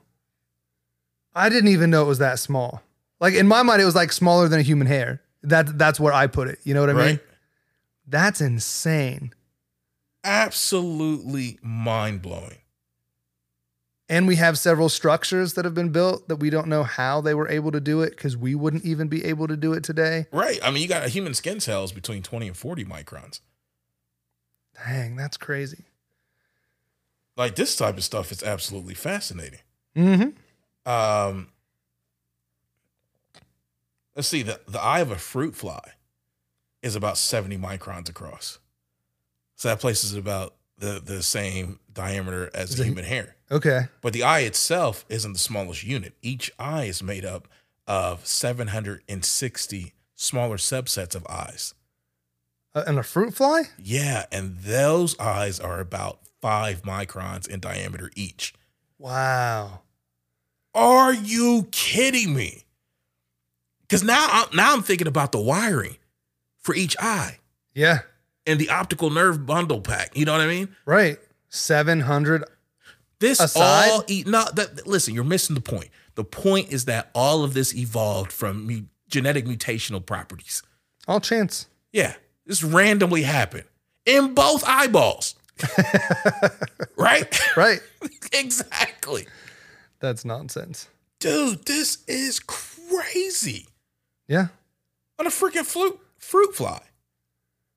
I'm going to have a little bit more respect for him as I smash him now. I got more respect when they dodge, but I'm also going to be like, you're cheating. You got 1,400 eyes. Yeah, exactly. Turn off half of those and let's go at it again. I've only got 2. And I'm still going to get you. Right. Because I am the apex predator here. But I can't. That's funny. I can't see that thing in front of my foot when I go and smash my toe against the side of something. Yeah. But I will get that fly. That's funny. Yeah, I think I will, for anybody who's interested in this whole micron thing, we'll go ahead and post this in our show notes on the website. Cool. I'll have to look at it. Yeah, this was actually fascinating stuff in this. But getting back to what we were talking about. Yeah. What do we do then if we really can't trust our institutions to provide us with the necessary tools to properly navigate our world? All right. Well, let's just hit the nail square on the head. Okay. It's not if you can't. It's that you can't. Stop correcting my grammar. It's not that important. Okay, sorry. You seem to be having an emotional outburst, and your rhetoric is bothering me. In fact, to use Christopher Walken, your tone is all wrong. You're coming at me all wrong. Do it again, I'll stab you in the face with a soldering iron. I'm just saying, Joe Dirt 2 was very informative. It was a beautiful documentary on what happens. No, but you're right. It's not if. It's that we can't. We have to really recognize that. You cannot trust your educational system. Right. Is everything they teach you a lie? No. Is much of what they teach you a lie? Possibly. Do they lie to you? Unequivocally. Yep. Now you figure out which one's important. I remember seeing this sign for home protection. It said, "This house is protected by gun 3 nights a week. You pick which 3." I was like, I need that. Matter of fact, I need 2 of those. Dope. I like that. Right? So the same thing goes with a lie. This school system teaches you lies 3 days a week. You pick which 3. Right. You got to recognize they lied to you. Therefore, probably getting yourself into that system in the first place would not be the most effective thing. Right. So my first suggestion would be avoid the system in the first place as much as possible, right? i.e. homeschool. Mm-hmm. But to do that, it requires one of 2 things. Either you have to reorganize your life, which really may not be that easy to restructure it. Right. Or you have to intentionally go into it as you're building your life. Like you have to build the framework to support that. Right. Which means you have to understand your budgeting. You got to maybe change your perspective on what level of life you thought you were going to live at. You got to look at, can we manage a single income household? If we're not a 2-income household for a certain period of time, like that's all, you got to build that into it. And not everybody can do that, but as much as possible, I would say start to homeschool. And in our second episode, I believe we listed some of the resources available for people who wanted to look further into homeschooling that they could get into. Maybe we should post that. Okay. With this.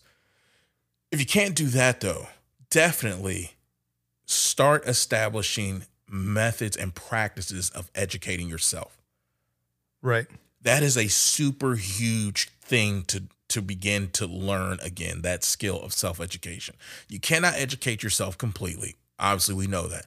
Some things are specialized and you would do better maybe to talk to someone that's skilled in that area. But as much as possible, learn to engage with your environment and learn from your environment. Because that is one of the things that they strategically took out of our educational process. They stopped allowing people to engage with nature and learn from their surroundings and their environment. Right. Because there's a tremendous amount that we pick up by just engaging with things. And they wanted to stop that. So you have to learn to teach yourself. In this day and age, yeah, of course I would say get a book. That's not your jazz. Start using things like YouTube. There are many ways in this era of streaming and modern connectivity that we have access in an information age to a lot of resources. Right. And it's not that hard. Really requires more initiative than it does access to information. Right. You just have to be willing to spend a few moments researching something.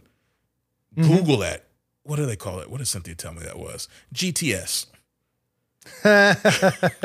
That's funny. Yeah, that's what I'm told. Google that stuff. Yeah.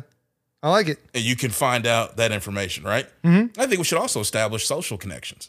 Right. Like we made connections with Brian Dean from Dangerous World Podcast. Absolutely. And that's like a treasure trove of new information. Right.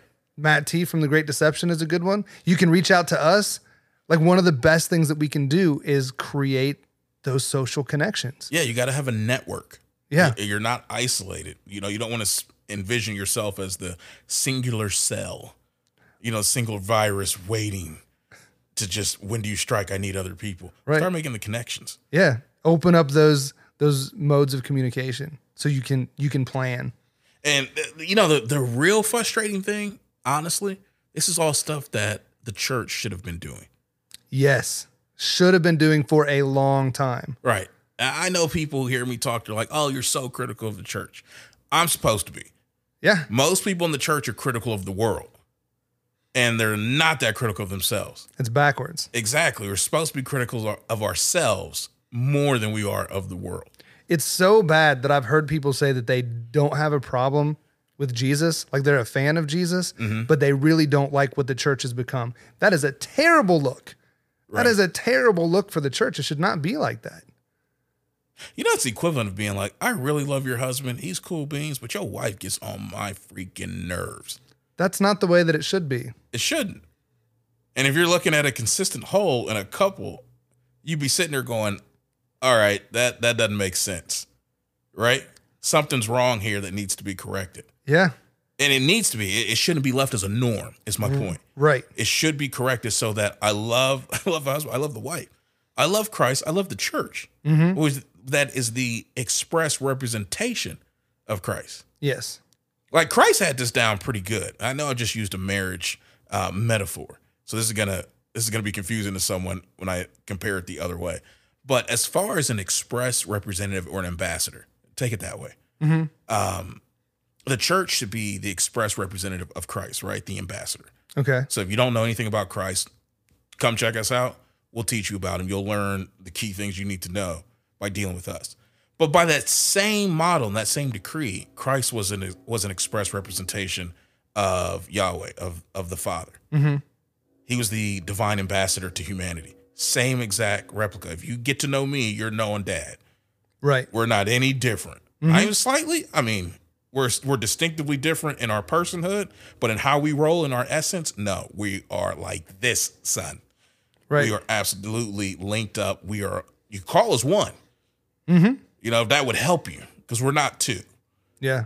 You follow me? Yeah. It's good. The church really should have been doing that for society, being that representation, actually not allowing footholds to be ceded to the enemy, right? Right. The church should have been following the rules of engagement.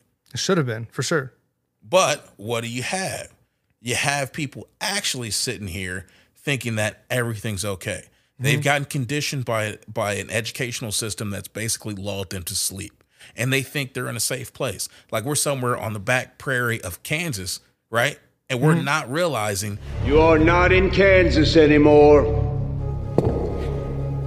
You are on Pandora, ladies and gentlemen. Respect that fact every second of every day. Out there beyond that fence, every living thing that crawls, flies, or squats in the mud wants to kill you and eat your eyes for jujubes.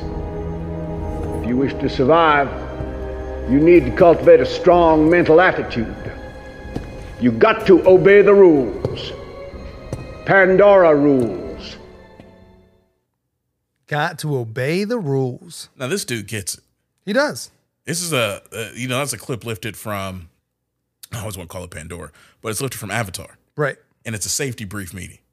It's getting everybody acclimated to the expectations of the environment you serve in. Yeah, look, you're in danger. Get it through your head. Right. This is not what do they call that? A summer home retreat in Florida, right? Right. It's not a vacation. You're not putting your feet up. This is not great time for me to get off planet and just enjoy a little Pandorian getaway. Right. You are in a dangerous, hostile environment, and everything here, everything? Yes, thank you. Everything is designed to kill you, including the atmosphere that you're breathing. Mm-hmm. So you got to know the rules. Right? This dude dials it in. He zeroes in the scope immediately on what the real deal here is. Learn these rules because you are in a hostile environment. And the first rule, educate yourself. Got to. That's what we were talking about a moment ago. Mm-hmm. You have to do that in order to develop a strong mental aptitude. And you need that because you're at war. It is easy to get mentally fatigued. Right. Just doing some of this logical thinking we had to do in this episode was tiring. Yeah, some of it was rough. Because we're not conditioned. We haven't built up the tolerance and the capacity to run at speed over that type of a distance, dealing with those type of mental weights. Mm-hmm. Right? You have to build up to that. So what do you do here? Well, you got to know your war doctrine. That's scripture. Yep. Scripture is what we have to study. It's our responsibility to educate ourselves in truth. Mm-hmm. 2 Timothy 2:15 tells us that we need to study to show ourselves approved, right? So that we're not ashamed and we can actually rightly divide the word of truth. Now, that was dealing with the Bible, but we need to actually be able to ascertain, discern truth. Right. That requires study. Even if that didn't mean anything outside of the Bible, how are you supposed to rightly divide and understand text without grammar and logic at least? Right. You've got to have that. Yeah. And then more importantly, you've got to do it so that you can discern between right and almost right. Yeah. Because that's kind of the game that we're playing with out here when we're dealing with all these typological fallacies like zero tolerance, political correctness, all that type of crap, right? Mm-hmm. That's really the ammo that's being slung at us. You know, this is incredibly important stuff. You got Proverbs 10:4, which actually warns us that the wise build up knowledge. And Proverbs 1:7 warns us that a fool despises wisdom. Now, some people might think wisdom is actually building up knowledge. Wisdom is actually the proper application of knowledge. Right. Right? So knowledge would be stick a fork in a live circuit, it'll shoot out. Mm-hmm. Wisdom would be don't do that. Right. Right? There's a difference. That's fair. That's fair. But you got to remember, we're in a war and we can't be foolish. If there's a responsibility on us for anything, it is to get an understanding. Yes. Right? Mm-hmm. And to not actually be foolish. And one of the things that we said a moment ago, you know, fools despise wisdom and correction. So we got to correct ourselves. We got to get the wisdom to know exactly how to properly apply the knowledge that we should be learning from rule number 1. And we have to be open to other people correcting us as well. Right. You got to have the humility for that so that you can adjust your thinking. Mm-hmm. Scripture actually anticipates in Acts 18:4 that Paul, who tells us that he would go in the synagogue daily to persuade Jews and Greeks to believe in Jesus. Now, Jesus knew the world would need to hear truth, and we're both to be persuaded and to persuade others of the truth that we know. But that implies that we do have to study to know that actual truth, right? So that we can convey it to people. You got to remember, and Christopher, I hope people I don't want to say don't forget this. I actually hope more people understand and remember what I'm about to say. Christianity is a knowledge-based belief system. It 100% is. Even the idea of faith is based on knowledge. It is not a fairy tale system of sentimentality, of wishful thinking. God holds people responsible for what they know and what they refuse to admit based on what they know. That's the point of this belief system. But it raises the question, how do we hope to effectively proselytize people if we're arrogant of rhetoric? We can't. You can't really convey what you know. Right. It'd be an impossibility. And I think that's one of the reasons that's under attack. For sure. Because Absolutely. our mortal enemy understands that. And because we're under attack, that takes us to rule 2, is we can't cede any ground to the enemy. We are under attack and they are moving against us. The biblical counteroffensive strike package, much like Call of Duty's score streaks. Oh, love that. Love that. It's a three-phased assault. Scripture tells us that we have to expose, oppose, and depose.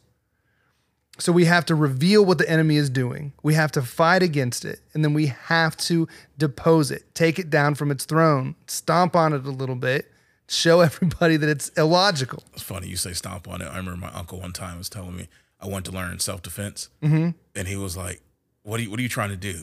I said, I need to learn to really defend myself in a fight. So he showed me a move. He was like, grab him here, flip him here, and then you do the James Brown on him. I said, the James Brown? And he said, yeah, you stomp him and you dance on him all like this. Never forgotten it. That's funny. One of my key threats, don't make me go James Brown on you. Is that your signature move? That's right. You hit that. You get. That's how it goes. Papa got a brand new foot in your behind. Ow. Did you just smash together Street Fighter and James Brown? That is the epic mashup. You got that here, ladies and gentlemen, live on the podcast. That's fantastic. Oh, geez. Ephesians 5:11 says, have no fellowship with the works of darkness, but expose them. James 5:7 says that we are to subject ourselves to the authority of Scripture and use that authority to resist the devil. And then 2 Corinthians 10:5, one of my favorite scriptures, is that we are to demolish every argument and pretension that sets itself up against what God has said is true and keeps people from knowing him. That's the counteroffensive strike package. Expose, oppose, and depose.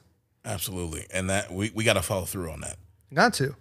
Because if you don't, we are going to end up giving up ground. That's what led to what we have, the problems we got in the educational system now. Because the church wasn't speaking up. It's also the point you were making a moment ago, which as soon as we saw these logical fallacies being propagated, to the public as legitimate reasons for action, we should have been not ceding that ground. We should have been attacking. Right. Exposing it for what it is. It was a logical fallacy. Resisting it. I'm not voting for anything that has that as a built-in component of that political platform. And then deposing it. Anybody that's believing in that and using that, hey, you got to come down from public office. I'm not supporting you. Right. I'm not supporting school systems that are teaching this. Yeah. Right. I'm not supporting superintendents. I'm not supporting dean of education. I'm not supporting political agendas that have this built in. Like, no, it's a no-go. That's how you fight it. And we have to do it even in our local environments. Right. That's how we fight on national levels. We all come together. Again, back to that virus metaphor or example. I like that. I can't believe it carried so long through this all the way episode. through. That's great. Yeah, that's one of the first ones that's done that. Yeah. But that's awesome. But each person in their local jurisdiction and their local community has got to fight by these rules. And if we do that collectively, then we begin to infiltrate that system. Right. That's really the best way to make change. It's not in the way the system will tell you to make change, which is by who you vote in. Right. That's a mistake. Yeah, because we've had multiple parties across the history of the United States, and historically, we still have been following a track of degradation in our education. Yep. That For sure. goes beyond political lines. So just who you have in office is not going to really change that. Right. Oh, that's good. But I think that takes us to rule number 3, where we have to pray like it's all up to God and work like it is all up to us. I love that point, because this is a relationship. It's a marriage between two concepts. Yeah. And you can't get it wrong. You can't just do one without the other. It is literally like inhaling and not exhaling, or exhaling and not inhaling. Either failure will lead to your demise. That is an excellent example. I like that. Thanks, man. You got to inhale and exhale. Nice. So what do you have for prayer? What's a suggestion? For prayer, I think that we need to pray that we're able to learn. What do you mean? Well, learn me something, Christopher. What you mean? well, we know that we are under a satanic control matrix that has put many things in place to prevent our understanding and prevent us from learning. Okay. A lot of that is physical, in the physical plane, political, those types of things. But there are elements to this that are supernatural. And God can also help intervene and allow us to penetrate the physical things that are preventing our understanding. Because I know for me, when I really decided to turn my life over to Christ and be like, all right, dude, whatever you want, I'm on board with it. Like, I've tried enough things on my own, and it hasn't brought about the life that I thought it was supposed to. And clearly, you're real, so let's do this thing together. Massively sped up my cognitive ability. And I'm not boasting in any sense, but I didn't think I was ignorant before. Mm-hmm. But there was a huge change in the way my brain processed information once Jesus came into my life and changed me. You mean you weren't always this smart? No, I don't even think I'm this smart now. Oh, you're smart. I almost want to go back to pre-Jesus Dean for comparison, but don't do that. Don't do that. We're going to stay where we at. Yeah. Yeah, he's not as likable of a character as post-Jesus Dean. I like post-Jesus Dean. PJD. Yeah, that's funny. I think that we also need to pray that we're able to unlearn the detrimental things that we've already learned. Okay, dude, that is a very astute point. I believe it was my brother-in-law that actually said to me, one of the problems he sees in the general public is not just that they don't learn, but even more importantly than that, it's the fact that they don't actively unlearn. Right. You have to unlearn. You do. And that's a whole different process. Like you learning is taking in the information, right? Mm-hmm. And making certain cognitive conclusions on that information. But that information can either be, or the conclusion can be wrong, or it may not be fully fleshed out. Mm-hmm. So you could have an invalid conclusion, or you could just have an immature, undeveloped conclusion. Right. When you get new information, you got to go back and reconclude. You do. You have to refresh. Like if you update an app, you have to power it down, power it back on. Right. Yeah, same. You got to do the same thing with the information. The problem is a lot of us just take in and take and take and take. We don't assort. We don't throw out. We don't rearrange. Like we don't defrag. Right. So given any particular emotional climate, we're liable to land on any one of 5 conclusions that we've gained along the way, despite how illogical they are. Right. Or their inherent incongruity with each other. Right. Just, hey, this is all I know. This is what I was taught. It's not good. This is what I learned. Yeah. So unlearning is almost as important as learning. Mm-hmm. It's getting that breathe and exhale. Right. I mean, not breathe, but inhale, exhale. Inhale, exhale. Right. That's funny. So for work, I mean, it's just so vitally important that we realize that action is necessary. As much as we like to talk, as much as we encourage thinking in, the individual space, right? Mm-hmm. Action is necessary. There's action being taken against us consistently every day. There is, and that kind of dovetails back to something I wanted to say with your first point about prayer that we're able to learn. Mm-hmm. There is action being taken against us that even inhibits our ability to learn. Not just the stuff we discussed today, but remember, Scripture says that Satan, the god of this world, has actively blinded the people on this planet so that they are not able to perceive the truth. Right. Hence why we must pray for supernatural intervention. Mm-hmm. but at the same time, be willing to work that process out with our neighbor. Right. Right? You can't sit back on the sofa and just hope to be successful against these methodological attacks that are coming at us. Right. You actually have to realize that action is necessary. For sure. We have to make time to rise out of our own ignorance. I like that. It's a difficult thing to come to terms with the fact that everything up until now might be tainted. It is a brave step. It's a brutal reality and a brave step to go, okay, how can I change this? How can I step out from underneath the layer of comfortable ignorance that has been put on me since I was born? But I think it's the rarest person that's willing to do that. Yeah. But we've got to. There's so many things implemented to dumb us down. We've got to know that we need to act. We've got to be brave enough to step out and grow past our ignorance. You do. There's a young lady that actually became a recent listener of ours. Okay. And she sent me a text after listening to a few of our episodes. Mm-hmm. And one of the things she said was that this information wasn't new to her. Mm-hmm. Because these are subjects that interest her.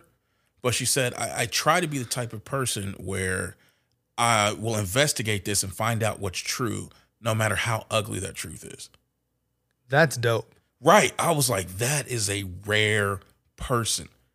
And that's how you have to be. Because a lot of this stuff is not comfortable to come to terms with. It's not. It can be disheartening. It can leave you feeling hopeless, right? It can lead you almost falling back into the arms of the system that is abusing you right now. Right. Like, well, what else can I do? Mm-hmm. So I'll just go along with what it takes for me to get along. And you can't do that and be the effective change, right? Right. It takes a strong aptitude and an individual that's willing not to cede any ground that they gain in order to fight that out. I see what you did there. You like that? That was dope. Yeah. But that's why we also spend a lot of the time to try to put together the show notes and the links and the resources to make this a little bit easier, because we are, drowning in information and starving for understanding. Well, in a world that drowns in data but looking for information. Yeah. Okay. But same basic idea, yeah. Right. So we try to help put that together. Not that we have all the answers. We're just trying. If you find that we're wrong about stuff, let us know. We're not above reproach either. So you can check us out at orppodcast.com. Still sounds good to say, I love it. I love it.